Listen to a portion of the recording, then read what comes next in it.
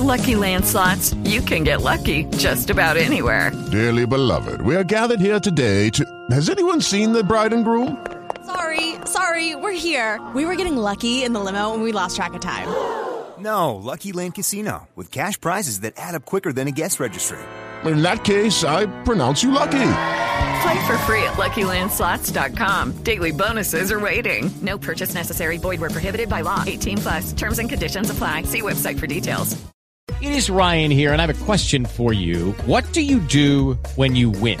Like, are you a fist pumper, a woo-hooer, a hand clapper, a high-fiver? I kind of like the high-five, but if you want to hone in on those winning moves, check out Chumba Casino. At ChumbaCasino.com, choose from hundreds of social casino-style games for your chance to redeem serious cash prizes. There are new game releases weekly, plus free daily bonuses, so don't wait. Start having the most fun ever at ChumbaCasino.com. No purchase necessary. VGW. Void where prohibited by law. See terms and conditions. 18+. You're listening to an Airwave Media Podcast. You're now tuned into the Pod Awful channel. Pod Awful. Bi-Quarterly Women's Social Club. Dazed and Convicted. Pool Party Radio. Showcase. The Devil's Advocate. The Projection Booth. Awful Flips. PodAwful.net. At last I have control of your TV set. Are you receiving me?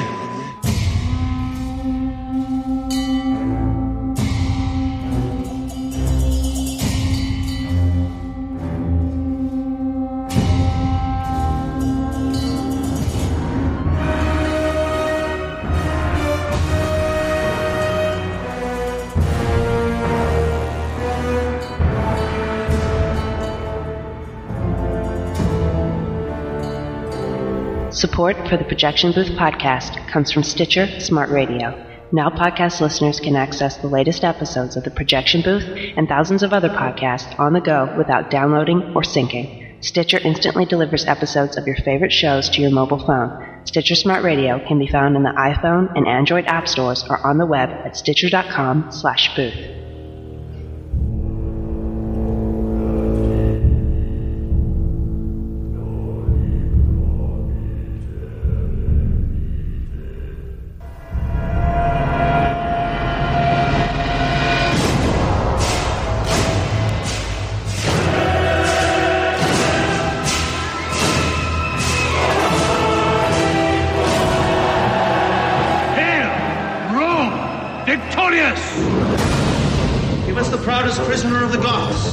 Sacrifice his flesh. Victorious Titus, spare my firstborn son. Religiously, they ask a sacrifice.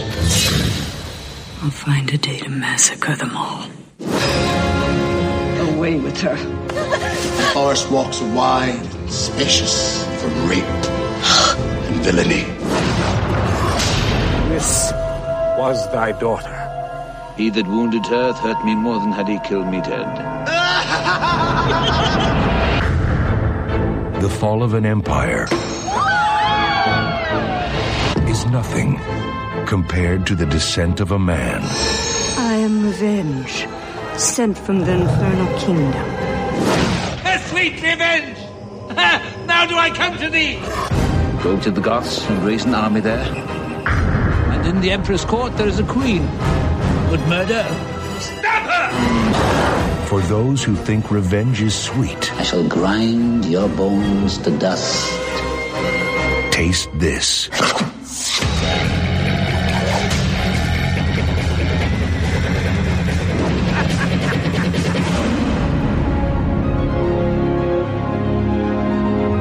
From Tony Award-winning director Julie Taymor comes a feast of power, lust, madness, and the ultimate sacrifice of love. Academy Award winner Anthony Hopkins, Academy Award winner Jessica Lange, Tony Award winner Alan Cumming, Laura Frazier, Harry Lennox, Jonathan Rhys-Meyers.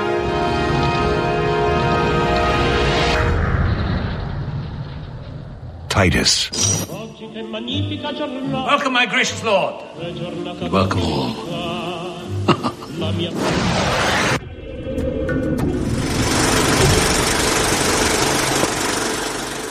Welcome to the Projection Booth. I'm your host, Rob St. Mary, and joining me, of course, my co-host, Mr. Mike White. You know, they say I have a Roman nose. It's Roman all over my face. Yeah, you might want to get a tissue or something for that. Anyway, and joining us this week, our friend and Shakespeare fiend, Mr. Edward Pettit. Thank you. Thanks for having me again. I didn't know when you sent me the notes if that was Shakespeare fiend or Shakespeare friend, and it was just a typo. So I'm glad to be a fiend. Well, we'll go both ways. This week, we're looking at the 1999 film Titus, directed and designed by Julie Taymor and based on the bloody tragedy by William Shakespeare, Titus Andronicus. It tells the story of a Roman general played by Anthony Hopkins who returns home following a battle to find Rome in transition. It's all about traditions, vengeance, and much, much more. So, Ed, as our guest, when was the first time you saw Titus, and what did you think? I saw Titus when it was first released in the theaters in '99. I'll see pretty much every Shakespeare film that comes out, and I was very excited to see it because it looked unusual and highly stylized, and I thought, and it's a play I love, which you never get to see. I mean, it's not performed very often, and this is the only feature film ever made of it. So I thought, wow, great. But, I'm like a Branagh Shakespeare guy. I love those kinds of Shakespeare movies the most. And so I was, when I saw Titus, I kind of really wanted to like this kind of bizarro approach to the whole thing. It was unique. It was visually arresting. It doesn't, Julie Taymor, it's like it doesn't give a shit about Shakespeare or his plays. It's like it's not about the bard, that kind of thing. And it exists purely for its own purpose. She wanted to make a film about this story, and no matter what the text was, she was going to do what she wanted to do with it.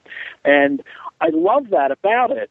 But at the time, I think I wasn't quite ready for it. I still wanted to see too much traditional Shakespeare, and I didn't quite love it so much then. I admired it, but I didn't love it. But over the years, I've seen it again and again, and just rewatching it again for this time, I got to say, it's easily in my top 10 favorite Shakespeare films. It is so beautifully shot and acted, and I loved everything about it watching it this time. I don't think I was ready for it the first time because it was so unusual. But now I can't get enough of this watching it now. As for you, Mr. Mike? Well, I used to watch Titus every Sunday night on I believe it was on the WB network, and I really liked Stacy Keach. I wasn't that big of a fan of Christopher Titus, though, but, I had some laughs. When you're born, you're pure. Unspoiled and trusting, I believed everything and everyone. Then I met my parents. If a girl named Linda calls, I'm not home. And don't tell your mother. Yes, Daddy.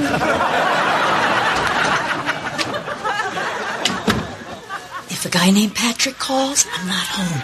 And don't tell your father. Yes, Mommy. At 5 years old, I was a double agent. I had to be. Dad's been married 5 times, and I swore I would never be like my dad. Or my mom. Or my mom. Or my mom. Or my mom. Or my mom. Instead, I've chosen to always give the benefit of the doubt and live in total trust. Wrong Titus, Mike. Go a long way. Shit. Wrong film again. This was my first time seeing Titus just the other day. I had seen it in the video store for a long time, dating myself by saying video store. The blue face of Anthony Hopkins kind of looking out at me, and I was like, I don't know what this is. Sure has a lot of really famous people in it. Never really sat down to watch it, and I finally just the other day watched it for the first time and really enjoyed it. Long as heck, and really reminded me of what we're going to talk about in a few weeks when we talk about Richard Loncrane's Richard III. But I thought that it was absolutely gorgeous. I was really kind of taken aback by the story. I thought for sure I was going to get lost with all of the plans within plans within plans, but no, I managed to stick with it and even managed to follow the Shakespeare language, which sometimes kind of throws me off. As for me, I saw it in the theater in 1999 when it came out. I may have actually been working at the Main Art when it played, and I think I was one of 4 people that saw it because this movie had a pretty big budget and it didn't really make a lot of money. And it is just a gorgeous film to look at in terms of design. I find it to be a fascinating story about revenge and race and all kinds of things that are very contemporary, considering that Shakespeare wrote this thing 400-odd years ago. And I think some of that also has to do with the direction and the staging that Julie Taymor gives to it. In a lot of ways, Mike, you were talking about foreshadowing Richard III, which we're talking about in a few weeks. But let's just start off with, because we all talked about the design on this thing. The fact is, to me, it reminds me a little bit like The Devils, in that, once again, it's one of these films that is everywhere and nowhere, because there's so many hints back to ancient Rome, and there's so many hints to our current time and times in between. Yeah, it is in this very timeless space. I think we talked about that as well when we talked about Satyricon just last week. It is gorgeous to look at. The set design is amazing. And actually there's a connection between Satyricon and this film. One of the same designers worked on Satyricon and worked on Titus, so that was kind of cool. And yeah, it kind of uses a lot of things from the 1930s and 1950s, and I think there's a lot of setup between 30s and 50s with some of the characters. Some of them fall into this kind of 30s more fascistic camp, and some of them fall into this 50s kind of more idealized camp, be they Goths or be they Romans. And I really like, of course, you know me, I'm a huge fan of duality, so I love this whole setup between the Goths and the Romans, the 30s and the 50s, the good and the bad, and all this kind of dichotomy that's going throughout the play. We even have, a lot of characters that you could say, okay, well, we've got the bad female on one side of it with Tamora, who we'll talk about more in a bit, and we've got the good female on the other side with Lavina. So it's just like this whole setup between how they are, and then the same thing with like the 2 sons and the 2 sons, and just the way that we play back and forth between these, and the way that the language, of course, kind of brings back in a lot of the same themes over and over again, even to the point where, we're talking about tigers throughout the whole thing. So it was a really well done as far as the look and feel, and then also playing up those different aspects of the dichotomy. One of the things I love so much about the design is its kind of consistency, which it seems odd because it's this big mix of time periods all through it, from ancient, to very modern. And usually when a Shakespeare film, or really kind of any film, but especially when Shakespeare does this on stage or in film, it usually screams so loud that we're making a statement here about the continuity of art and how it exists, and it's usually a little bit pompous. But this was so complete, and the mixture of it and everything works so well together that I get the feeling that I'm watching a fantasy world, that like this world exists. This is just the way this world is. It just happens to have a mixture of all, of different things from what we would consider a chronological, timeline are all mixed together. And it feels like world building when they were making it. And I love that so much about it. Now, of course, Taymor had a lot of experience. She didn't just, set up this film and do it. This was a stage production that they did for a very, small theater, I think 135-seat theater, but she had worked on this whole design for this show, and then, in translating it on film, it just got bigger, and they did location shooting, but it really paid off, all that work, and I think the stage, time doing this play, helped invest that and enabled her to make this world that seems like it exists. You know what I mean? Exactly. To move Shakespeare beyond what we're used to in terms of sometimes some of the films can be a little stage-bound, and what she did was her way of making the film cinematic as she said in interviews and also in the commentary, is that there are silent sections within the film where there is no dialogue.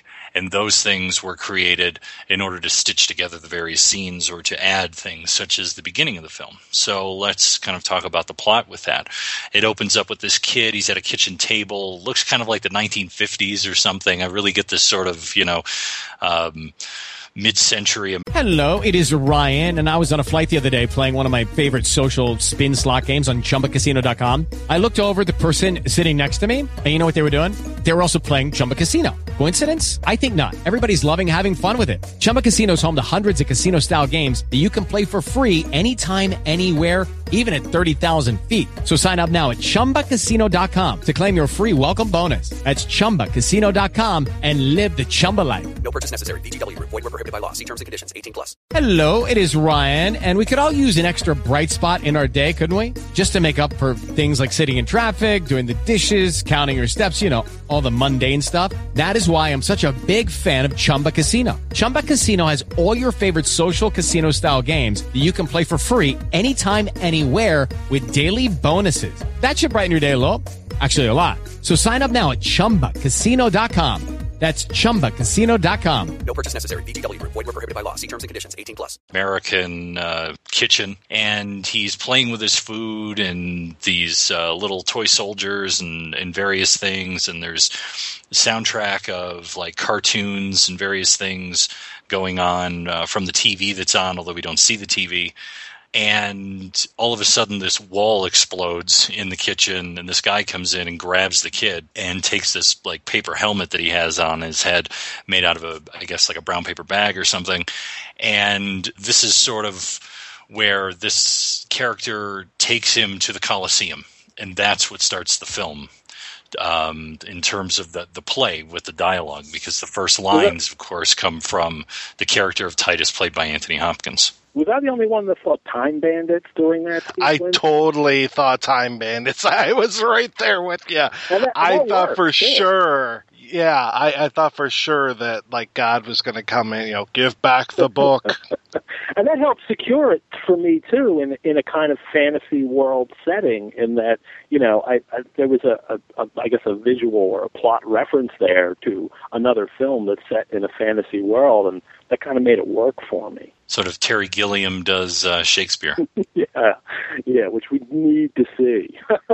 And this may be as close as you get to it, because as I think about it, I would see Terry Gilliam obviously as another influence on design. I mean, something like Brazil, and then you look at this film. Oh, yeah, absolutely.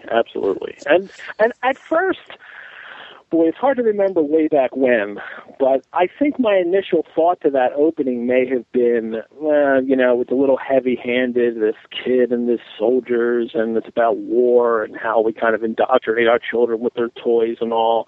But watching it now, and especially when they come into that Colosseum, and then the film really opens with those soldiers marching in and that drum beat. I mean, I could just watch that. Oh, and there's a terrific film score to this movie that I could watch that opening. The film score is so nice that they used it twice. Did somebody steal it? Is that what happened? Somebody stole the film score? The guy who wrote in quotes the score for 300 kind of got his hand slapped for taking a lot of cues from Titus. But it's so good. If you're going to steal, steal from the best. So we soon learn that this boy who remains silent for the first part of the film, he's got some lines later on, is Titus's grandson, is what we're led to believe. Yeah, he becomes a character. There's a character in the play, young Lucius. It's Lucius' son, Angus McFadden's son, and then this child kind of becomes him. But also, I think what he does in the first part of the film is he becomes us. He becomes the audience character. We're seeing the world through his eyes. We're understanding what's going on because, as you said, he's been picked up and sort of dropped into the middle of all this, and we're kind of like, okay, what's going on?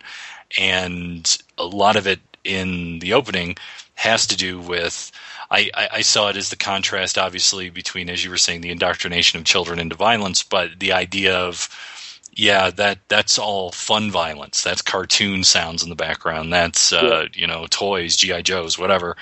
But this is the real deal. And sort of forcing someone to come to terms with it face to face. And then he winds up with a Titus action figure, which I want. I want Titus action figures. He's got it when he's in the Coliseum. He's got the little action figure with the same helmet. If they could make those, and the hands come off and the heads come off, that would be great. That would be, I would buy that. Me and 5 other people. Especially with the hand, but we'll get to that later. The opening of the film and the credits, as we said, is this glorious march back into the Colosseum, the return of the legions to Rome, and the burial of the fallen. And this is sort of where history sort of diverges between who Titus Andronicus is and who Titus Andronicus in the play is, meaning that the name has been borrowed from history. He was a general and a Caesar. Well, no, there is no Titus Andronicus. Oh, see? Titus Andronicus is entirely fictional, and it's the only Shakespeare Roman. Actually, Pericles isn't about the Pericles of Greece and Shakespeare's, but it's the only one that he doesn't really have a source for, and it's not actually from history. And then it's great because it actually helps Taymor out a lot in being able to create this world, because Shakespeare himself, and perhaps whoever else wrote it with him, because it may be a collaborative play, is creating this world that seems to be kind of late Rome with Goths, but not quite there. It's got allusions all over the place throughout Roman history, and then she kind of winds up doing a movie that also spans, hundreds or thousands of years, if not hundreds of years, like the play seems to take cues from all over the place. But yeah, actually, there is no Titus Andronicus. This is the one you can use to catch people on, to see how well they know their classical history, young man. Well, see, this is what confused me, because there is, as you were saying, the whole thing with the Goths, and obviously the Goths would have been more towards the late Roman Empire, 300, 400 AD is when they start to get into that. And then the Moors obviously don't come around until after the founding of Islam in 600s. For some reason, I was always getting this confused with the destruction of the Second Temple in Jerusalem in 70 AD. And for some reason, I thought that this was based on that, which is going back to Life of Brian a little bit, which is a couple of weeks ago, the whole thing about, Judea and Rome and all of that stuff. The destruction of the temple and the whole Wailing Wall, if you're familiar with anything related to Israel, that all has to do with the destruction of the Second Temple by the Romans in 70. So for some reason, I thought that this play was stapled more to that history, but then he kept pumping in all of this, Goths and Moors and other things. And it did its job, pulled you in and made you make all these connections. And there's all kinds of connections like that in the play. I mean, perhaps not to the 70 AD, the Second Temple destruction, but there's all kinds of classical references all through the play that make it seem like it is of all different times throughout the classical world. And I'm sure, and a lot of the audience then, sure you would have had some very, educated people who knew the classical history, and probably most of the audience, in the theater thought that, this is a play about that guy Titus Andronicus. Remember him? Yeah, we learned about him, and they never did. Yeah, I was trying to find out more about Saturnius and his brother yesterday, and it's like, okay, the only thing I could really find that would kind of fit with the whole crisis of the 3rd century was somebody who is pretty much for sure made up by the guy who wrote the Historia Augusta. So, yeah, I was like, okay, so there's some basis here, but it's really kind of vague, and, it was nice that he is mixing all this stuff in there, because, at the same time, I was like, wait a second, the Moors at this time, this seems kind of odd, but to throw all of this into this kind of soup, and then to set it in this timeless age, but utilize these, modern contrivances, I was like, okay, this kind of works. It kind of reminded me too, you mentioned Time Bandits. I was reminded a little bit of Jesus Christ Superstar with like the tanks and all this kind of stuff, because you have the Roman legions, but then you have machine guns, you have tanks, you have all this modern weaponry going on at the same time. But at no point in Jesus Christ Superstar do I imagine this is a kind of world that could exist in a sense, So, No, I'm sure Jesus didn't exist. At least not with tanks. Right.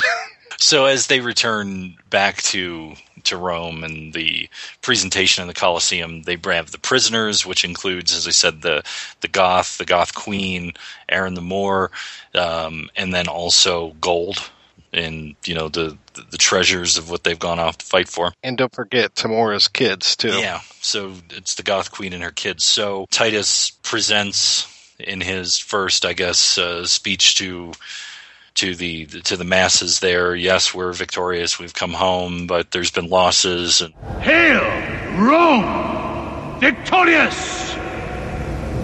In thy mourning weeds. Lo, as the bark that hath discharged her freight returns with precious lading to the bay, from whence at first she weighed her anchorage, cometh Andronicus, bound with laurel boughs, to resalute his country with his tears. Stand gracious to the rights that we intend. Romans, of 25 valiant sons, behold the poor remains, alive and dead. These that survive, that Rome rewards with love, these that I bring unto their latest home, with burial amongst their ancestors. Ye Goths have given me leave to sheath my sword. Get into this issue of the burial and ritual, which is part of tradition within Roman culture. And then not only that, but with the three sons that have come with Tamara, the Goth Queen, that there is a sacrifice that is required because this is the way we do things. This is tradition. And she is pleading with Anthony Hopkins' character, Titus, not to kill her son. I give him you, the noblest that survives, the eldest son of this distressed queen. Stay, Roman brethren! Gracious conqueror, victorious Titus, rue the tears I shed, the mother's tears and passion for her son. No! If thy sons were ever dear to thee, who think my son to be as dear to me, sufficeth not that we are brought to Rome to beautify your triumphs and return captive to thee in thy Roman yoke. Must my sons be slaughtered in the streets for valiant doings in their country's cause? Or if to fight for king and common we were piety in thine, it is in these.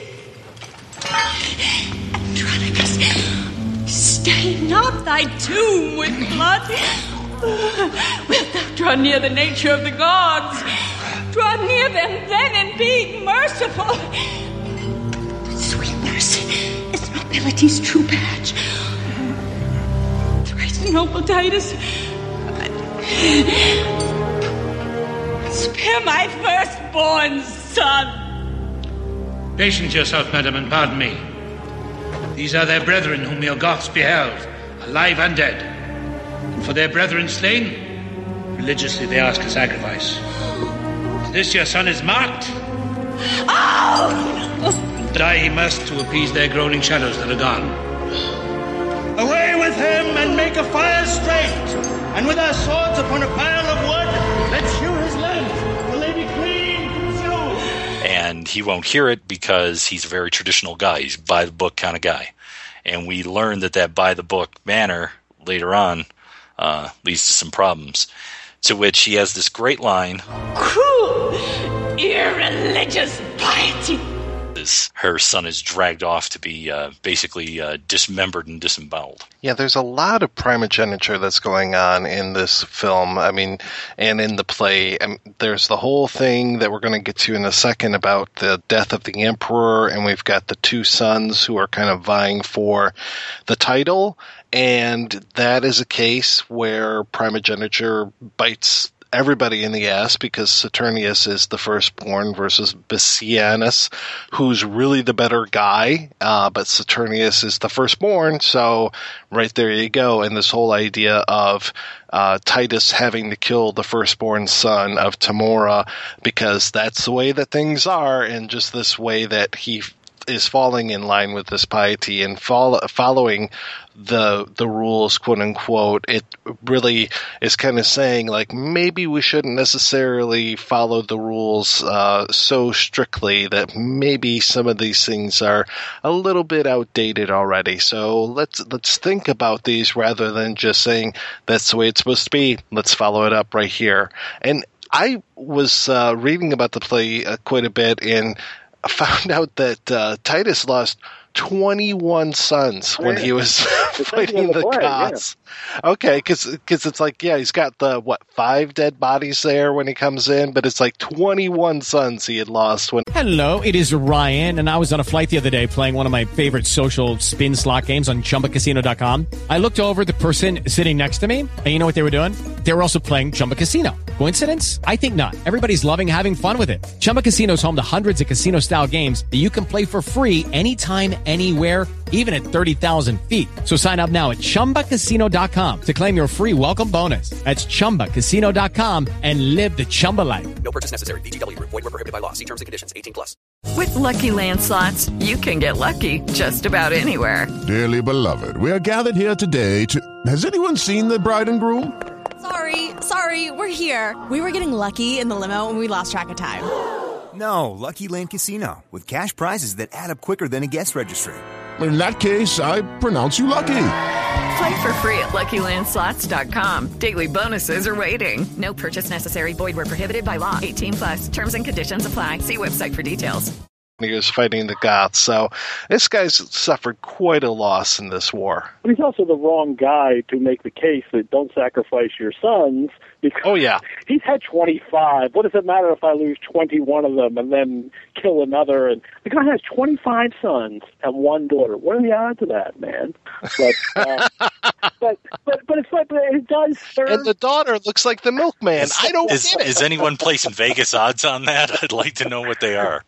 But it also does serve to, it serves his character in the fact that, he is willing to sacrifice, his sons because, I'll have 20 more. I just also see it as he knows what he is. He knows he's a general. He knows he's a warrior class. And his sons are to be that way.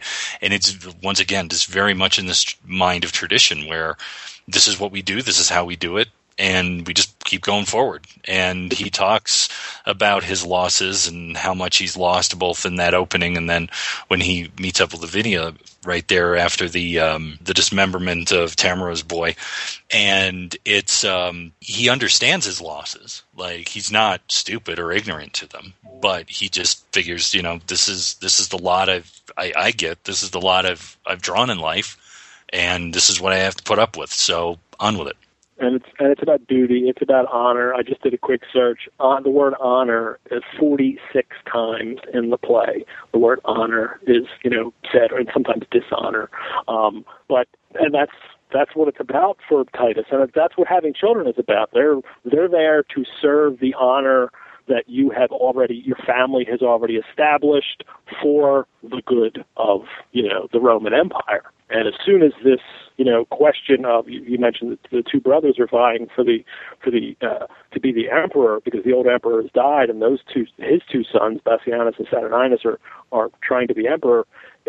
Titus right away, even though it's clearly obvious to anybody watching these 2 guys that he sides with the one who is the worst choice, but it seems to be an issue of honor. He's the oldest born, so it should go to him, and Titus doesn't take the time to assess the situation to see which would be better for the empire. It's just a matter of you have to fulfill the obligations, you have to follow the rules, and so it goes to the first son. It's all about honor for him.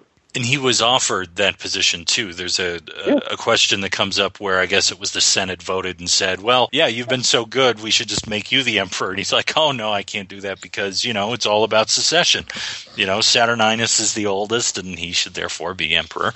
And this is a great performance by Alan Cumming. Him as Saturninus is just amazing. That have been thus forward in my right, I thank you all, and here dismiss you all. and to the love and favor of my country, commit myself, my person, and the cause. Yeah, he is just balls to the walls in this, and it's one of those performances that really makes me appreciate Alan Cumming. I mean, every once in a while I forget how good he is, and this one really reminds me.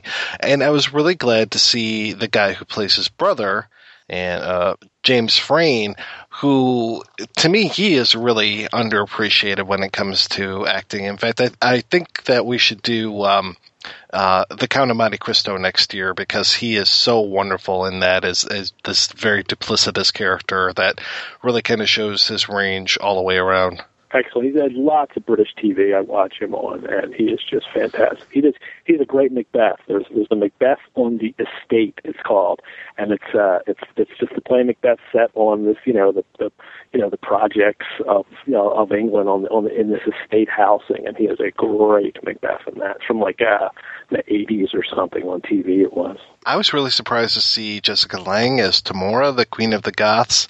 And I guess if there's one place where they kind of fell down was not to do like the modern interpretation of a Goth as the Visigoths, that would have been awesome. Like Jessica Lange with the really heavy makeup, smoking a clove cigarette, listening to Dead Can Dance and stuff. But I guess we can't take everything so literally, but she was looking really good in this, and then and I had never really seen her do anything as heavy as like Shakespeare. I'm more used to her in like her King Kong role, so seeing her in this, I was very impressed. Yeah, I don't think she's ever done I think it's the only Shakespeare film she's done, and she is really good. She handled the verse, very well, and so I was really happy to see her do so well in it too. So I'm in a cafe in Baltimore. Actually, I'm at a place where they serve crab. I know that's crazy in Baltimore, right? And it's me and Andrea and Skiz, and then these three girls at this other table. And the girls have to be 25 years old. I think they worked somewhere around there. They were on their lunch break or whatever. And they were talking about what's that? American Horror Story. And talking about Jessica Lange, and it was so funny to hear them because they're like, she's so old, but she's so hot. I don't get it. She's so old, but she's just so hot. And I was just like, okay, kids. She's the American Helen Mirren. Yes. Good call. Go back to Caligula if you want to hear Mike wax rhapsodic about the modern Helen Mirren as opposed to the older Helen Mirren. Wax. I really love this setup in this whole debate in terms of who will become the next emperor. And it starts with basically sort of parades. And both of Saturninus and his brother are in opposite cars, and they're driving through the streets to get to this one building, which, from what Julie Taymor said on the commentary, is a piece of architecture that was built during Mussolini's time. Yeah, Mussolini had it built. It was part of his, rebuilding thing to show his power. Yeah, and this whole section right here, it's the Palazzo de Civilitas. I'm pretty sure it's called. So and this, just that whole section right there is so 1930s. It is so fascist Italy that it's incredible. It's fascist Italy and Nazi Germany. Those triumph of the will sort of newsreels you've seen in the past.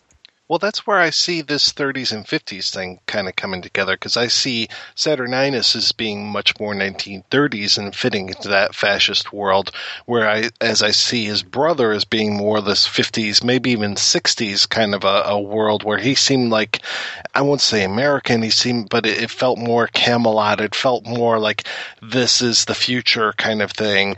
And then that, Titus goes for the 30s is really telling to me. One of the things I love about it as a Shakespeare guy is all through this film, there's all kinds of nods to other famous Shakespeare productions, whether on film or on stage. And the very first modern dress production of Shakespeare is Orson Welles' Julius. I think it's the first one. Is Orson Welles' Julius Caesar in the 30s, and he uses that, and it was famous for that, and it's still famous for it, for using this kind of fascist look for his representation of Rome and Caesar and the uplight and the way they do the salute, the way they're on podiums giving speeches. And when I see Taymor use that, that's, she's especially coming from the stage, she's very much aware of that. Shakespeare was done that way, and it's one of those little nods we get to the Shakespeare tradition, performing tradition, that she puts in there as well. And of course, it works so well for this film. Yes. Well, this kind of introduces another problem here, because we've got Saturninus, who kind of, as thanks to Titus for giving him his support, is like, oh, well, hey, I'm going to kind of keep it in the family here, and I'll marry your daughter. I'll marry Lavina here. And that's not going to necessarily work out so well, because she is betrothed to his brother, to Basinius. So there, again, becomes this whole conflict of what is right in Titus's mind, because I don't care if, how this is, but there's this whole thing where they kind of spirit Lavinia and Basinius away, and the brothers help him to do it, and that's when Titus kind of snaps and kills one of his own sons, just because that was not right in the eyes of tradition. Titus and Tevyev have kind of really into this whole tradition thing. And how do we keep our balance? That I can tell you in one word. Tradition!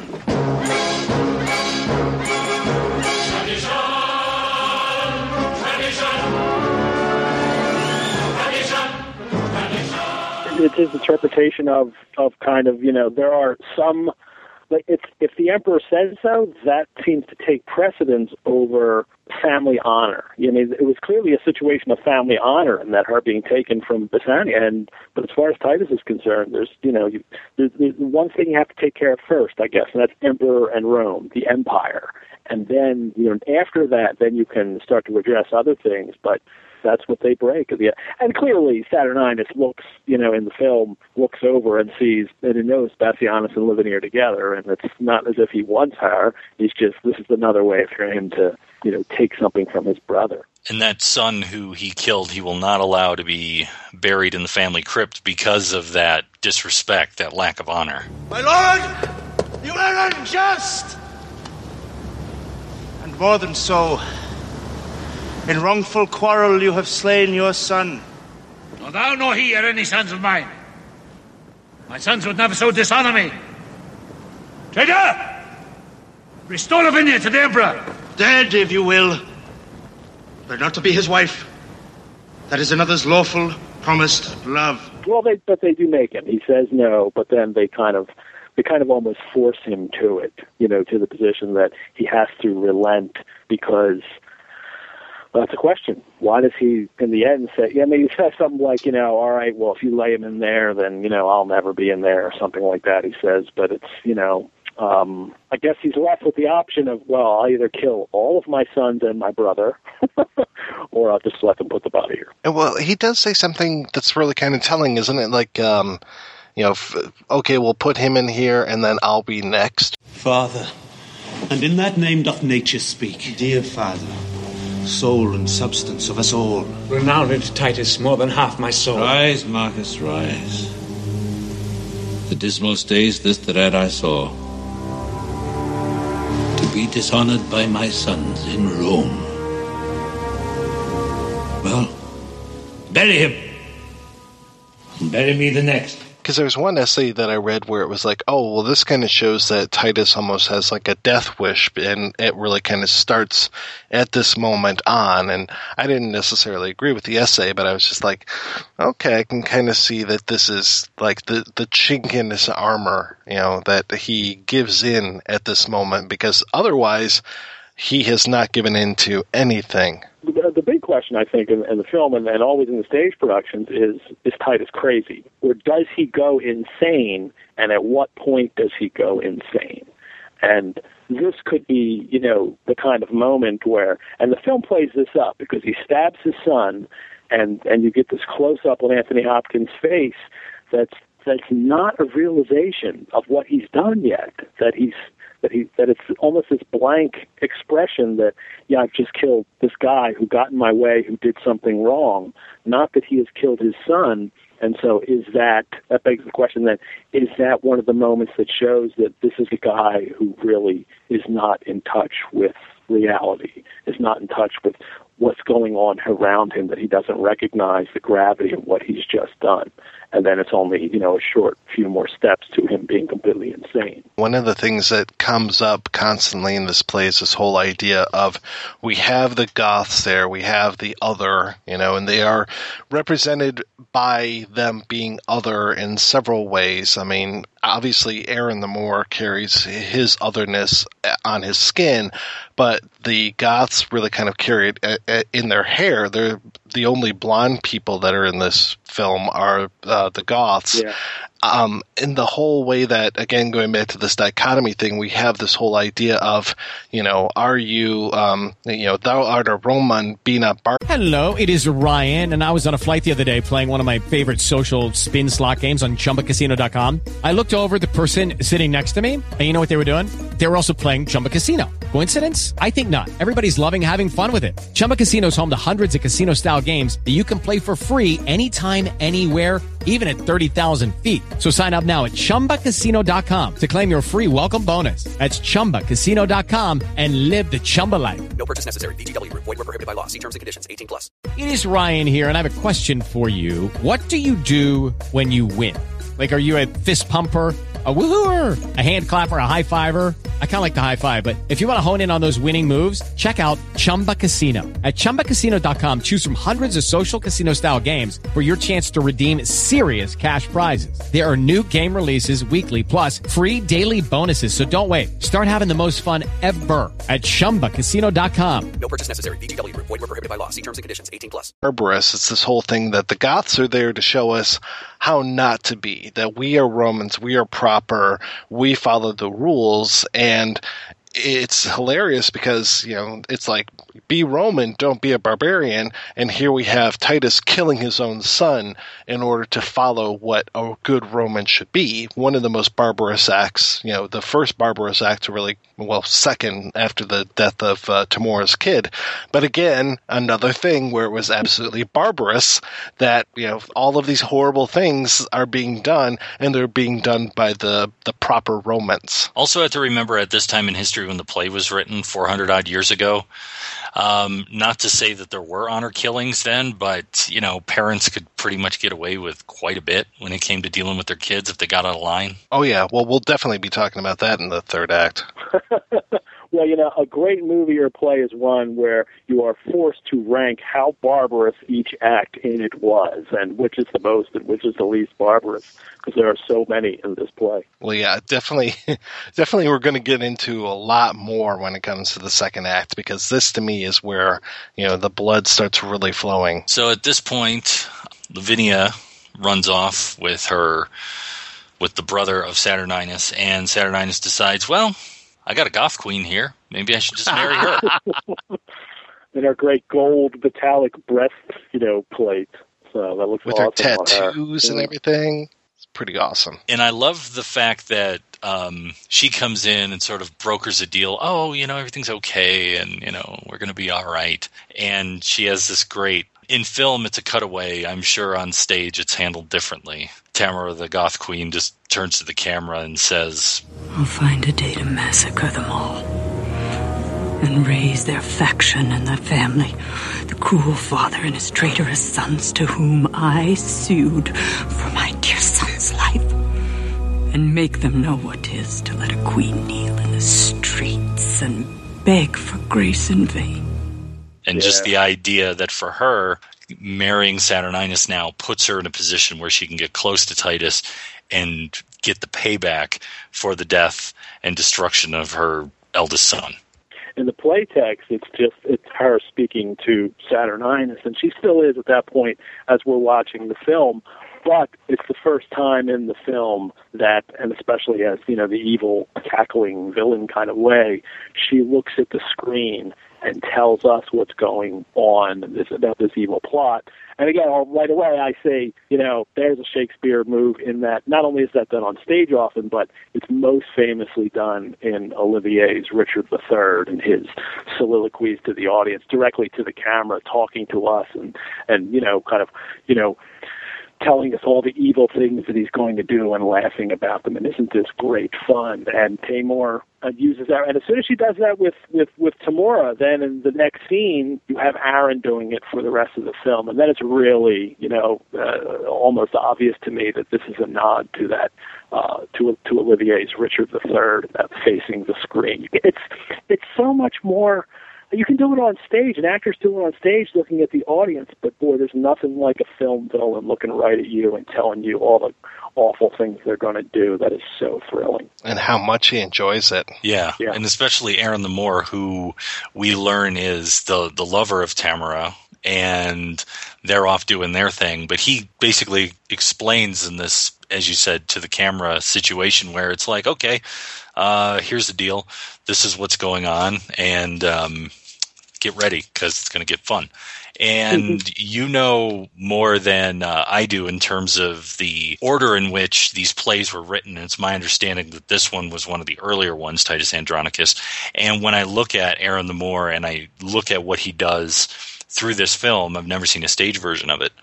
It feels like you were saying, Richard III, it feels like Iago from Othello. It feels like that. Yeah, it's an early play. It's one of the first plays Shakespeare wrote. We don't know the exact order of those first few, but it's one of the first few that he wrote. It may be collaborative because it seems like those early plays were collaborative as he's coming into his own and learning to be a writer with this company. They would write plays, very common practice in those days in theater to have multiple authors on one play. But we have no evidence of that. That's only just supposed, and because the first act especially really reads like a couple other authors. But it's also a play that comes out at a time in this, in the 1590s in England where the revenge play and the bloody revenge play is the most popular play you can put on the stage. Marlowe has great success with this in The Jewel of Malta. And before him, Thomas Kyd's Spanish Tragedy is the most famous revenge play of that period. And they all have these kind of elaborate plots where someone's murdered and there's this elaborate plot to get revenge, and it's usually very bloody, and there's usually a lot of violence on stage. And the interesting thing I think about Titus Andronicus is something that Shakespeare does throughout his career, is that he takes something that's popular and he ratchets it up to such a high level that people in the audience had to be shocked, like, oh my gosh, I can't believe that just happened. So this is like, for example, tying a cop into a chair and then cutting off his ear? Look, I'm not going to bullshit you, okay? I don't really give a good fuck what you know or don't know. But I'm going to torture you anyway. Regardless, I have to get information. It's amusing to me to torture a cop. You can say anything you want, because I've heard it all before. All you can do is pray for a quick death, which you ain't gonna get.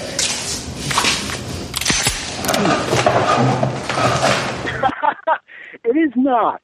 And it's funny because it is so true that in reading a lot of criticism, Shakespeare scholars love to compare this film, at least, to Tarantino. And it's so not a Tarantino film. I mean, there's the violence is done in a much different way, but they love, it's so easy for them, isn't it? Like, wow, oh, it's Tarantino. Oh, I hate that. So, well, anyway. Maybe it's a bride who goes off and tries to kill her way through a whole room full of the Crazy 88.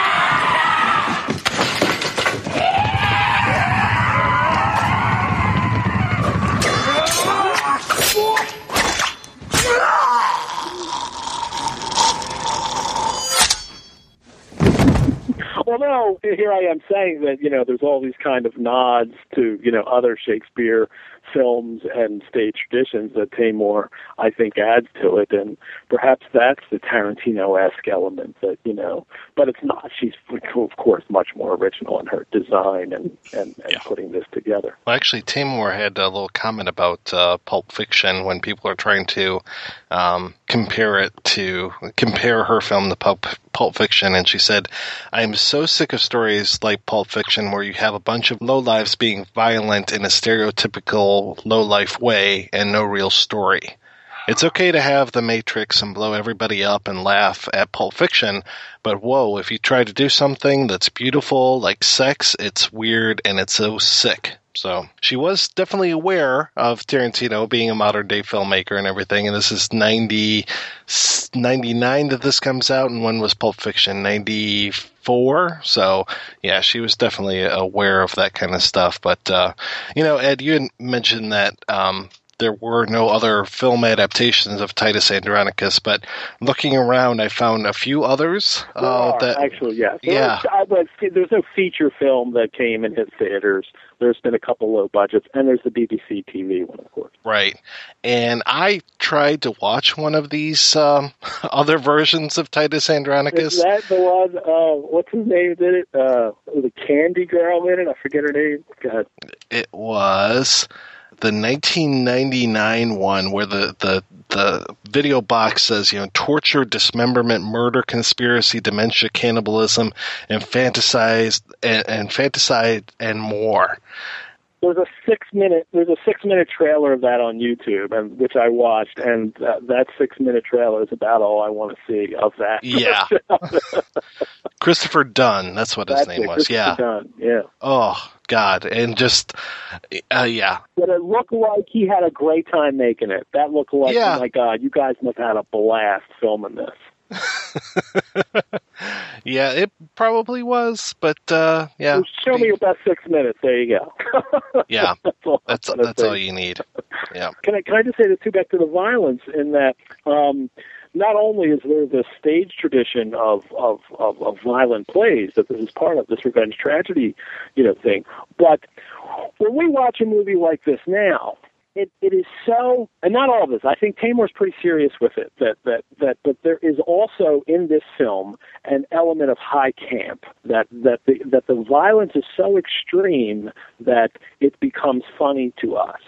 Now, not that there may not have been a couple moments in Shakespeare's day when this play was performed that seemed funny because the violence was so extreme, but far fewer than I think we would imagine, because not just the stage tradition, but this is a time when this play is written where people are publicly tortured and, drawn and quartered and disemboweled in public.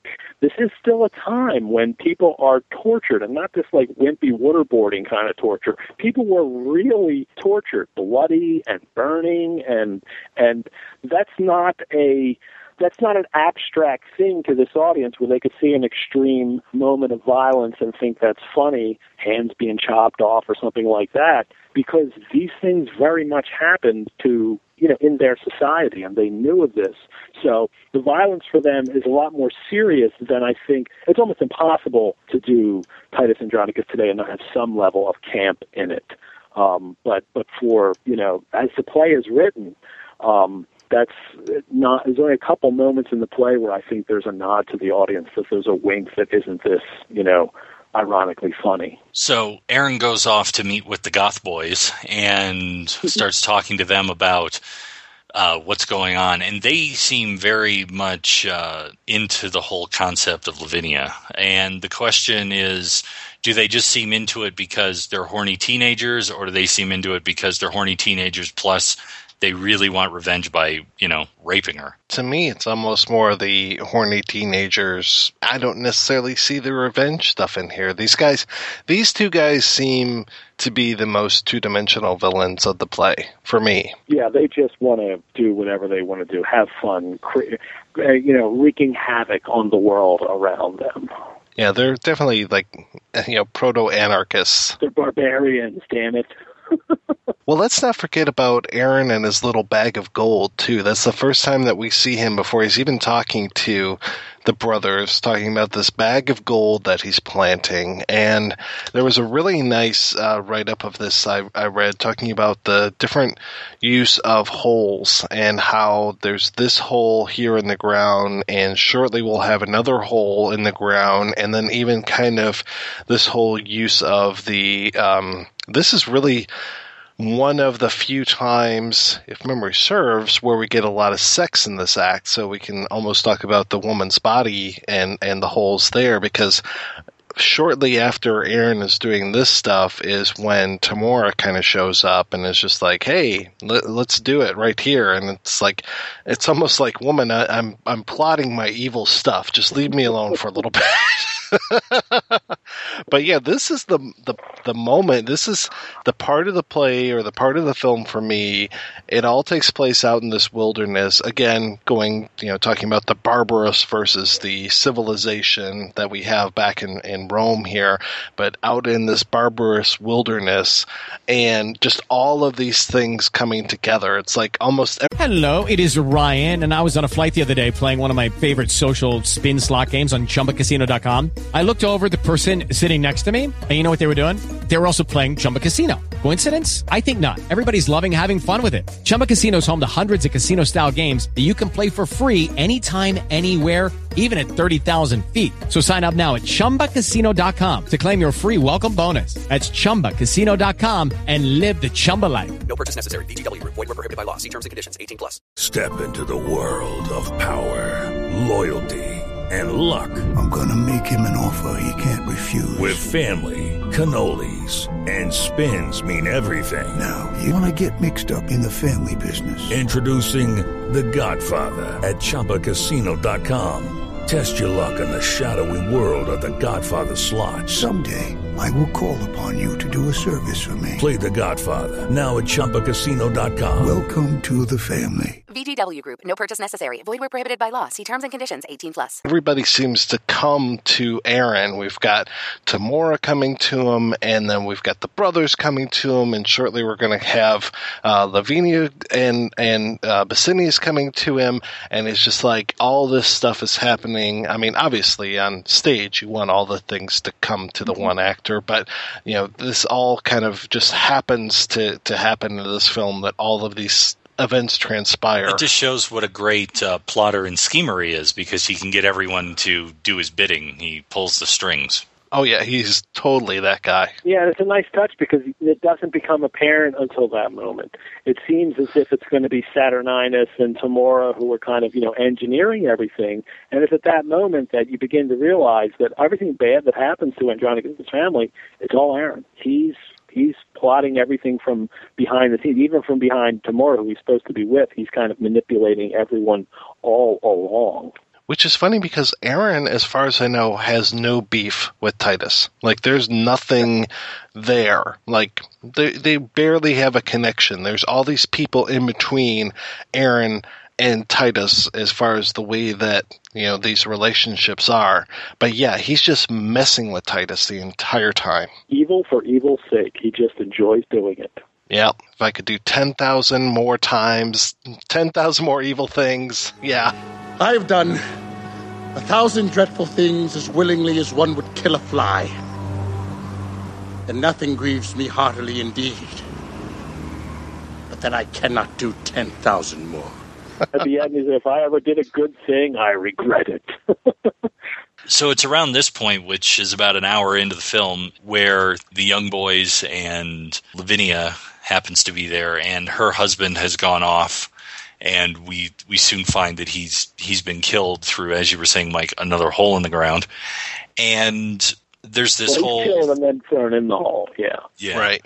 And there's this whole thing about pleading with Tamara, you're a woman, please, don't let them do this to me, in terms of the rape that she's about to have. They're clearly threatening to rape her, and yeah, she's pleading to Tamara. Which is really singing out of the other side of her mouth, because just shortly before this, Basinius and Lavinia come upon Tamora and Aaron, and they're just like, oh, hey, look what we got here. This is kind of cozy. And Lavinia is just railing and just laying into Tamora and just being so catty.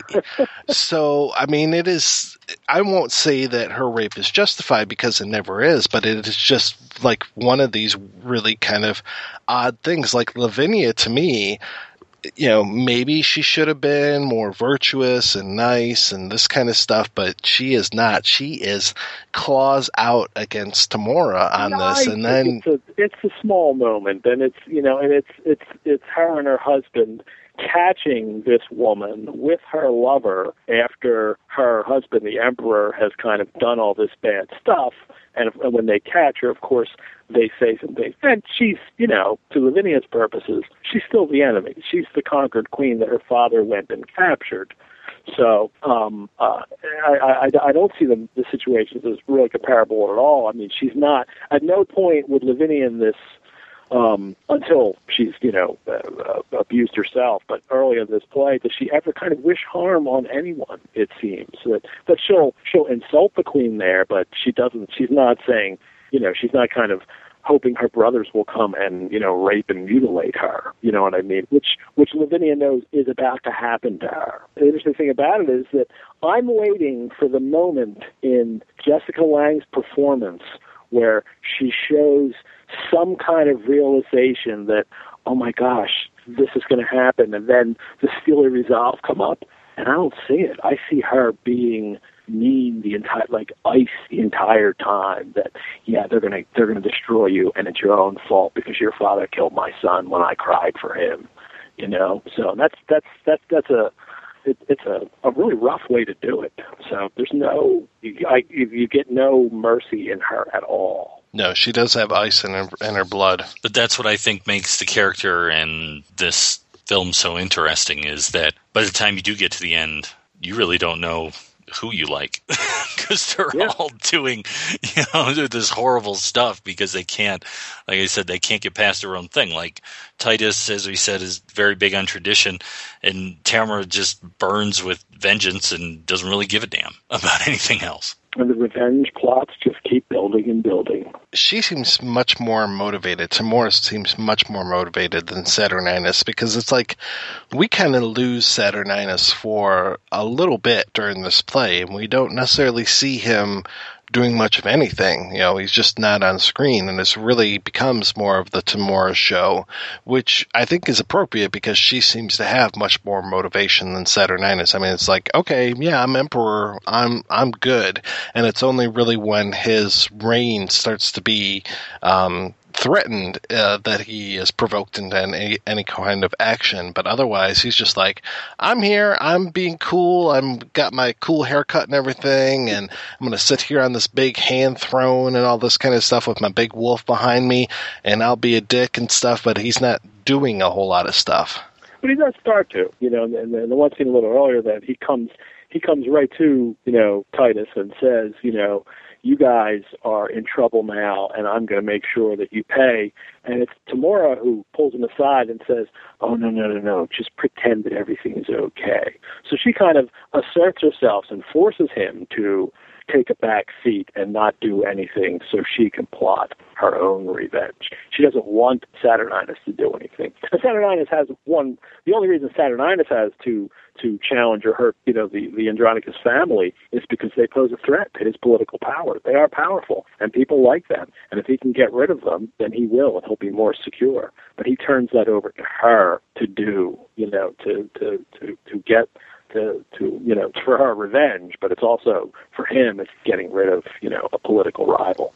Yeah, she's like the Lady Macbeth who doesn't go crazy. She just stays up scheming the entire time.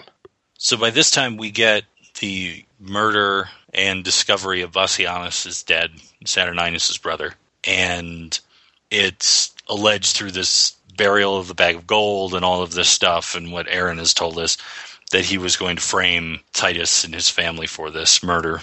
There's this great scene where Titus Anthony Hopkins is sort of in the middle of this road, and these people are walking by. We don't see their faces, but he's sort of pleading to them and talking to them about, I've shed this blood, I've lost my sons, I've done all of this stuff for you, and now you're all turning your back on me. And they take away his other two sons, and I think the only one that's left is Lucius, played by Angus McFadden. And a beautiful scene, the crossroads and the stone walkways, and some great location shot that they found, and he's just weeping on the ground, his tears going into the stones, and left alone. Everybody, the prisoners have gone past, and everyone has walked on by, and the whole city has turned their back on him now. That his family is now in disgrace, and no one's listening to him, and not listening to the person who, not long ago, they all said, "Hey, be our emperor." Right. Yeah, he has a really quick decline here.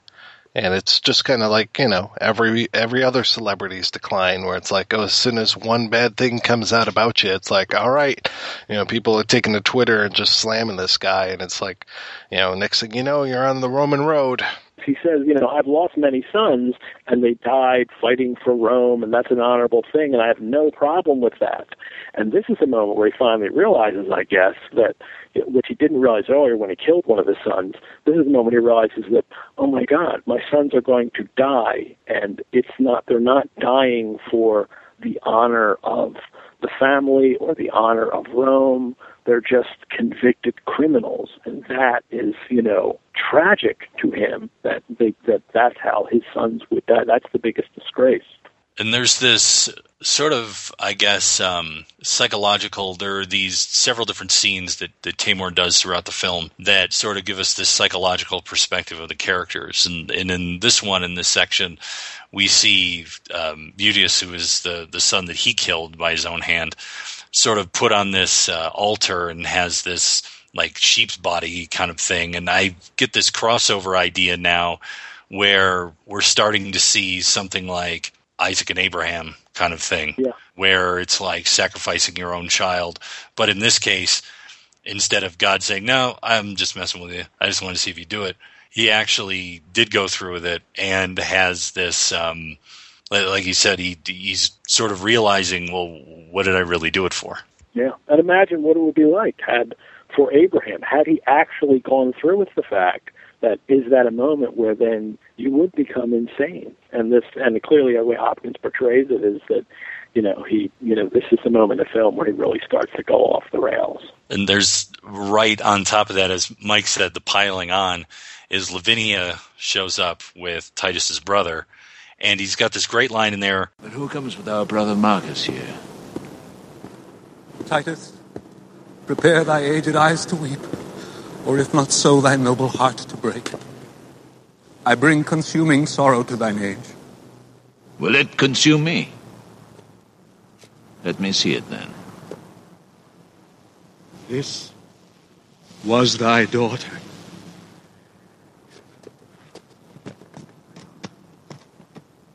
Why, Marcus, so she is. This object kills me. Big-hearted boy! Arise and look upon her! Speak, Lavinia. What accursed hand hath made thee handless in thy father's sight? What fool hath added water to the sea, or brought a torch to bright burning Troy? My grief was at the height before thou camest, and now like Nihilus it disdaineth bounds. Give me a sword, I'll chop off my hands too, for they have fought for Rome and all in vain. In bootless prayer have they been held up, and they have left me to a feckless use. Now all the service I require of them is that the one will help to cut the other. It's like I'm already low enough. You really can't do anything to me at this point. I've already kind of hit bottom. The moment before that, when she's discovered, that I think is one of the best things in this movie. I totally agree. It's the long shot on Comfier's face, and she's standing there. She's been her hands cut off and her tongue cut out by Chiron and Demetrius, so she can't tell anyone who raped her. And Calamfiore comes up, and this is a long-standing problem in the stage history of Titus Andronicus, because her uncle comes on the scene, Marcus Andronicus, and sees her, and then proceeds to go into this long speech. It must be 70 lines long or something. It's ridiculous, describing how awful she looks, and then going through all these classical references to, women being, hurt or ravished, and all you can think is, guy, help her. Will you give her a bandage or something? I mean, and so what usually happens is that stage directors just wind up cutting the speech. They give them a couple lines at the beginning of the couple at the end. And Taymor, very interestingly, instead of just giving him a couple lines and having him go to her, she still uses all that time. And I looked at I rewatched it and I looked at the timer. It is a 27-second shot of Marcus's face, just taking in the horror of what has been done to his niece. Doesn't cut back or anything. We get 27-second shot on his face. The camera zooms in a little bit and then zooms back out. And beautifully acted and very powerful, and so much more powerful than seeing more of her mutilated in this highly stylized way, even with sticks, coming out of her stumps. And just so perfectly done. And that's something that Taymor can really only do on a film, that you can't kind of do that on the stage so much. And a great choice for dealing with that scene and how to accentuate the horror and the grief that would occur at this moment. Yeah, just amazing performances all the way around. Calamfiore. With the Lucky Land Slots, you can get lucky just about anywhere. This is your captain speaking. We've got clear runway and the weather's fine, but we're just going to circle up here a while and get lucky. No, nothing like that. It's just these cash prizes add up quick. So I suggest you sit back, keep your tray table upright, and start getting lucky. Play for free at LuckyLandSlots.com. Are you feeling lucky? No purchase necessary. Void where prohibited by law. 18+ terms and conditions apply. See website for details. Hello, it is Ryan, and we could all use an extra bright spot in our day, couldn't we? Just to make up for things like sitting in traffic, doing the dishes, counting your steps, all the mundane stuff. That is why I'm such a big fan of Chumba Casino. Chumba Casino has all your favorite social casino-style games that you can play for free anytime, anywhere with daily bonuses. That should brighten your day a little. Actually, a lot. So sign up now at ChumbaCasino.com. That's ChumbaCasino.com. No purchase necessary. VGW Group. Void where prohibited by law. See terms and conditions. 18+. In here as Marcus Andronicus and Laura Frazier, who now, after all of that smack talk she was doing against Tamora, no more lines in the play. And it's interesting you talk about the twigs on the arms, which to me is one of the most striking images and everything, other than her opening her mouth to that kind of silent scream. Slow motion blood, yeah. Oh, God, yeah. Which looked at first, I thought it was a ribbon, but then I was like, no, that's not a ribbon. It's just, blood coming out. And it's interesting that her twigs kind of grow into the real thing later on. We've got these wooden hands that young Lucius helps her out with, so it's interesting there. And one of the first moments where we have hands being cut off, which will be a theme in the movie, other than Star Wars. I can't think of another play or film that I've seen more hands being cut off in. Which leads us to that hand cut off. And Aaron comes to Titus and says, I have a message for you. Titus Andronicus, my lord the Emperor sends thee this word, that if thou love thy sons, let Marcus, Lucius, or thyself, O Titus, or any one of you, chop off your hand and send it to the king. He, for the same, will send thee hither both thy sons alive, and that shall be the ransom for their fault. O gracious Emperor, O gentle Aaron, did ever raven sing so like a lark? With all my heart, I'll send His Majesty my hand. So there's this whole debate between Marcus and Lucius about who's going to do it. Like, I'll take mine. Yeah, I'll cut my hand off. No, I'll cut my hand off. And Titus has to trick them to get his own hand cut off. Right. Father, for that noble hand of thine that hath thrown down so many enemies shall not be sent. My hand will serve the turn. My youth, can better spare my blood than you. Which of your hands hath not defended Rome and near lost the bloody battle axe? My hand hath been but idle. Let it serve to ransom my 2 nephews from their death. Nay, come. Agree to whose hand shall go along, for fear they die before their pardon come. My hand shall go. By heaven, it shall not go. Now let me show a brother's love to thee. Agreed between you. I will spare my hand. Great little bit of trickery here. And then, of course, then the great, then the awful, ironic, tragic moment happens, and then Aaron sends back not his sons, of course, but their heads in exchange for the hand, and sends the hand back as well. Worthy Andronicus, ill art thou repaid for that good hand thou sent'st the Emperor.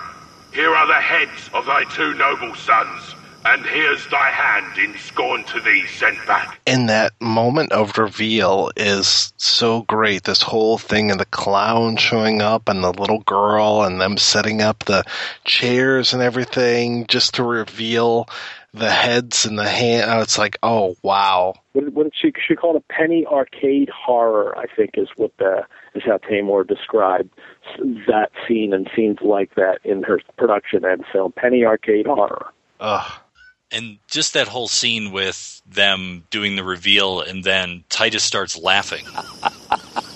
Why dost thou laugh?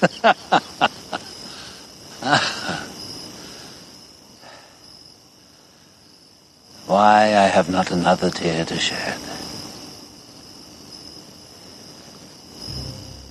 Besides, this sorrow is the enemy, and would usurp upon my watery eyes and make them blind with tributary tears. Then which way shall I find Revenge's cave? For these 2 heads do seem to speak to me, and threat me I shall never come to bliss till all these mischiefs be returned again, even in their throats that have committed them. He is now crazy, and then I think it is then just after that you see him and it's sitting in a tub, drawing bloody pictures of faces and tearing them up and throwing them away, and then having another one of those strange montage, dreams about I forget what this one is about. But that's when he is visited by revenge, murder, and rape. Yeah. Yes. Which was, it's absolutely gorgeous the way that this is filmed and everything. And then I was so surprised when they cut to the outside and there's, cause I could recognize Jessica Lange as Revenge in this kind of dream sequence. And it was almost like she was speaking to him, like a witch or something, kind of invading his thoughts. And then when he gets out of the tub and goes out and she's there with her 2 sons dressed in drag in this kind of tiger outfit again with the tigers, and the other one is much more body and everything, and she's got these kitchen knives kind of stuck in her headpiece and her big pointed hands, again recalling the whole severed hand thing. It was just like, okay, this is really getting a little weird, but I like it. Art thou Revenge? And art thou sent me to be a torment to mine enemies? I am. Therefore come down and welcome me and my ministers. Good Lord, how like the Emperor's sons they are. And you the Empress. But we worldly men have miserable, mad, mistaking eyes. Oh, a sweet revenge! Now do I come to thee. And if one arm's embracement will content thee, I will embrace thee in it by and by. And just and this kind of and it's bizarro, but also horrible and still emotional. I think it really works. And she's thinks that he really thinks I am revenge personified, and this really is rape and murder. And he's all along saying that, like, oh, it looks like Tamora, and these look like your sons. And he goes, and then he decides to go along with it. And she's so, and this is a moment where we suddenly realize she's either so dumb, which I don't think they're saying is it, but she's so blinded by her own hubris to get her own revenge that she doesn't realize that he knows who you are. And she leaves her sons with him. Well, that's the thing that gets me, because you said, like, after he cuts off his hand or the heads arrive, that he goes crazy. And I think there's this great thing of we don't know if he is crazy or if he's not. And I want to say that, like, Hopkins was playing it so that he was, but Taymor is saying maybe that he wasn't, or I might have that reversed. I think they had this discussion, Hopkins and Taymor, and I think she really believed that he was crazy and he did not. I don't think it was the other way around. Okay. And that's a long-standing thing with this in the tradition of this play too, is whether he's crazy or whether he's playing crazy, or the third option is whether he's playing crazy but also going crazy at the same time. Yeah, it's just. I like that complexity as far as that goes, and that scene in particular where he goes out and he's with revenge, rape, and murder, and it's like, okay, is he, isn't he? It was nice to really not know in that scene and to be able to play it in your head both ways. Because you've got him in the tub beforehand and then having visions, so there is clearly some mental instability going on, and yet he's not so far gone. Or perhaps it's revenge itself that can anchor him enough that he can still, get them and create this little plot to, get his own revenge. The old, I guess, the return revenge. I mean, it's like revenge keeps going back and forth. So this was, if memory serves, it was right around this scene that, you were talking about Lavinia getting these new hands, and there's this whole eating thing that is going on here, and we have, this is the first time I think young Lucius, the grandson from the beginning, who has just been kind of the silent observer throughout almost the entire play up to this point, when he finally gets a line and he kills this fly. And I think they moved this from the play. They kind of switched it so that it was Lucius to young Lucius. Yeah. And there's this exchange between Titus and young Lucius about this fly, and why did you kill this fly? What about the fly's parents? And dost thou strike at Lucius with thy knife?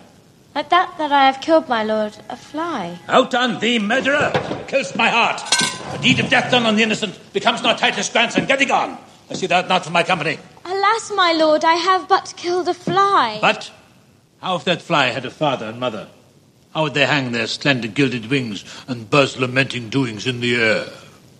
Poor, harmless fly. With his pretty buzzing melody came here to make us merry, and thou hast killed him. Pardon me, sir. It was a black, ill-favoured fly, like to the Emperor Small. Therefore I killed him. Oh. Oh. Pardon me for apprehending thee, for thou hast done a charitable deed. Give me thy knife. I will insult on him, flattering myself as if it were the more. Come hither purposely to poison me. This for thyself, and that's for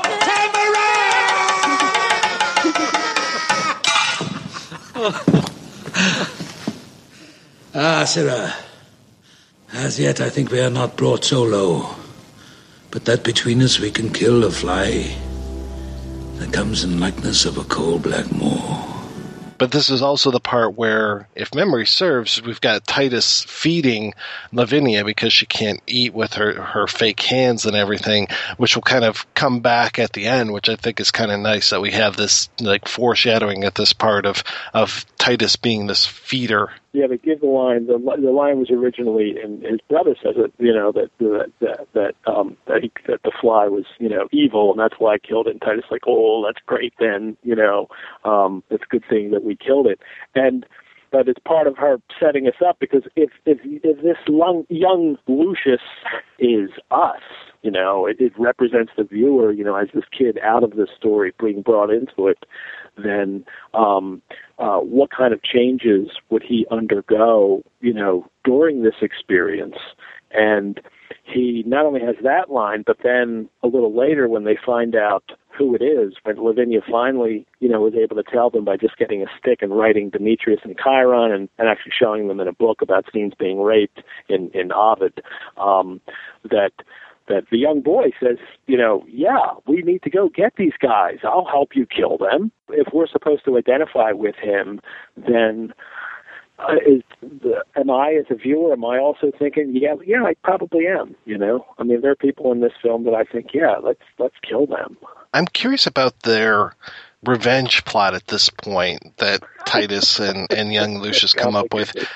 Yeah, what is this whole thing? It's like, okay, so let's send young Lucius to Chiron and Demetrius with a whole bag of weapons. Mm-hmm. And it's like, oh, and I love their place, like their hangout place where they've got the video games and all this kind of stuff. But it's like, what is the point of that? I'm curious about why they would send these guys a whole bunch of weapons. I know there's a line about Aaron gets it right away. Aaron understands what it is. It's Titus's way, and then the verse he sends it is Titus's way of telling them, "I know you did it." He's no sound jest. The old man hath found their guilt and sends them weapons wrapped about with lines that wound beyond their feeling to the quick. But were our witty empress well afoot, she would applaud Andronicus' conceit. But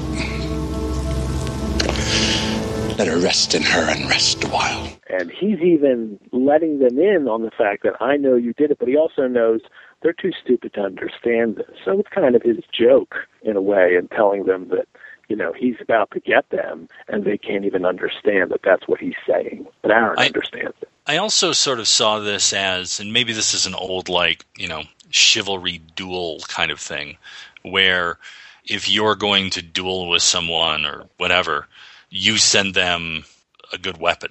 Like, you want them to be on equal par with you. So that way it's more fair when you finally do off them, if that ends up being the case. Well, but then, of course, we know that he just has them bound by servants and, you know, and taken care of. So Titus isn't offering anybody a fight by this point.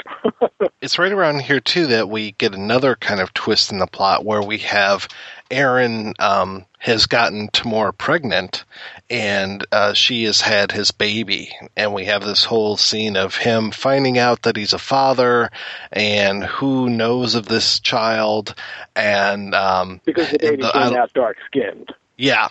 So. And I love this way that he is keeping the brothers at bay because everybody wants to kill Aaron's whelp, and nobody. He is definitely bound and determined. I'm going to keep this kid alive. And some of the things that he says to the baby is this internal monologue again that he's saying out loud that I absolutely love. This is really kind of where they, you know, I mentioned the black fly thing just a few scenes earlier. This is where he kind of talks about his race here, which, you know, he, of all the people, he's the most offset because of his skin. He's one of the only, I think there's one black person who's at the end that we'll get to, like, in an audience, but otherwise he's it, man. And his line about coal black is better than another hue, in that it scorns to bear another hue. And it's just like, you know, he really is very proud of his black skin and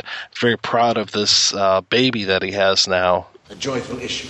A joyless, dismal, black and sorrowful issue. Here is the babe, as loathsome as a toad, amongst the fairest breeders of our time. The Empress sends it thee, thy stamp, thy seal, and bids thee christen it with thy dagger's point. Zounds, you whore! Is black so base a hue? Sweet blouse, you are beauteous blossom sure. Villain, what hast thou done? That which thou canst not undo. Thou hast undone our mother. Villain, I have done thy mother. And therein, hellish dog, thou hast undone her! Accursed the offspring of so foul a fiend. It shall not live. It shall not die. Aaron, it must. The mother wills it so. What? Must it, nurse? Let no man but I do execution on my flesh and blood. I'll broach the tadpole on this rapier's point. Nurse, give it me! My sword shall soon dispatch it. Sooner this sword shall plow thy bowels up. Stay, murderous villains! You kill your brother. Now, by the burning tapers of the sky that shone so brightly when this boy was got, he dies upon my scimitar's sharp point that touches this my firstborn son and heir. What, ye sanguine, shallow-hearted boys? Ye white-lined walls, ye alehouse painted signs. Coal black is better than another hue, in that it scorns to bear another hue. For all the water of the ocean could never turn a swan's black legs to white, although she lave them hourly in the flood.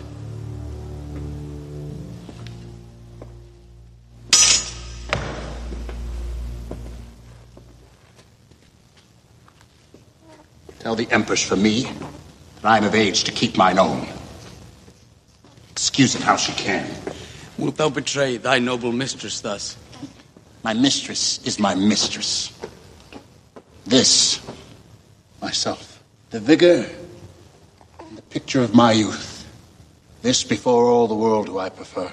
And it's this great moment where we see something in him that is not just this one-dimension, cackling villain, is that he has, there's some real, it's not just kind of nobility in him, but there's this kind of sense of he's going to protect this baby because, obviously he's his son, but because this child deserves to live, and there's this kind of,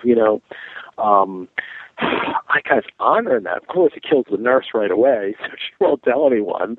But there's something nice about. There's something tender. That's the word I'm looking for. Tender about that. The other thing that I'm completely blown away by with all of this dialogue about, skin tone and race and all that stuff is that the fact that all of that was written 400 odd years ago. And it sounds, if you were to put it into modern English, it sounds like something from the Black Pride movement of the late 60s. It's just amazing to hear. Yeah. And really, when you think about it, Tamora wants the love child killed. She wants Aaron killed. So she's willing to sacrifice her own child. We know that Titus is willing to sacrifice his own children. The only one who is protective of their own child is Aaron, who's the most despicable villain, like maybe in Shakespearean history. So it's this kind of weird, thing that he is the guy who wants to protect his kid. Yes. Well, that's an issue we have to get back at the end of this story, too. So during this whole time when the baby comes up and all of that, Lucius has been sent off to raise the Goths and to come back and attack Rome to get rid of the Goth queen and Saturninus and all that stuff. So he's off doing his thing, and this is where Aaron, knowing that him and his son are supposed to be killed, is captured by them and has this great dialogue, and then also this, soliloquy, as we would call it in Shakespeare, where he makes a deal with Lucius where, okay, fine, you want to kill me, great, but don't kill the boy, and gets him to swear, because Lucius, of course, being a traditional man, an honorable man, will stick to his word. So he gets him to say, yes, okay, fine, I won't kill your son. And then Harry Lennox, for me, this film, we've talked about Jessica Lange, we've talked about Alan Cumming, we've talked about Anthony Hopkins and the great performances that are in here. What really struck me with this film when I saw it was Harry Lennox as Aaron the Moor, and specifically this whole scene. And he's moved from this understated, an evil, but he's not some weird cackling villain early on. Very understated, very in control, very sure of himself, to this moment of, extreme drama where he still has the ability to laugh, and he still has the ability to, fight his opponents and come off with these, great lines too. Oh, one of the greatest lines, and you guys said it earlier about, the sadness is I don't have time to do 1,000 more evil deeds. Yeah. But the other one that I love in there, because it's such a beautiful image, a horrific image, is where he talks about how he would love to go dig up the bodies of the dead men. Oh, God, friends mourning.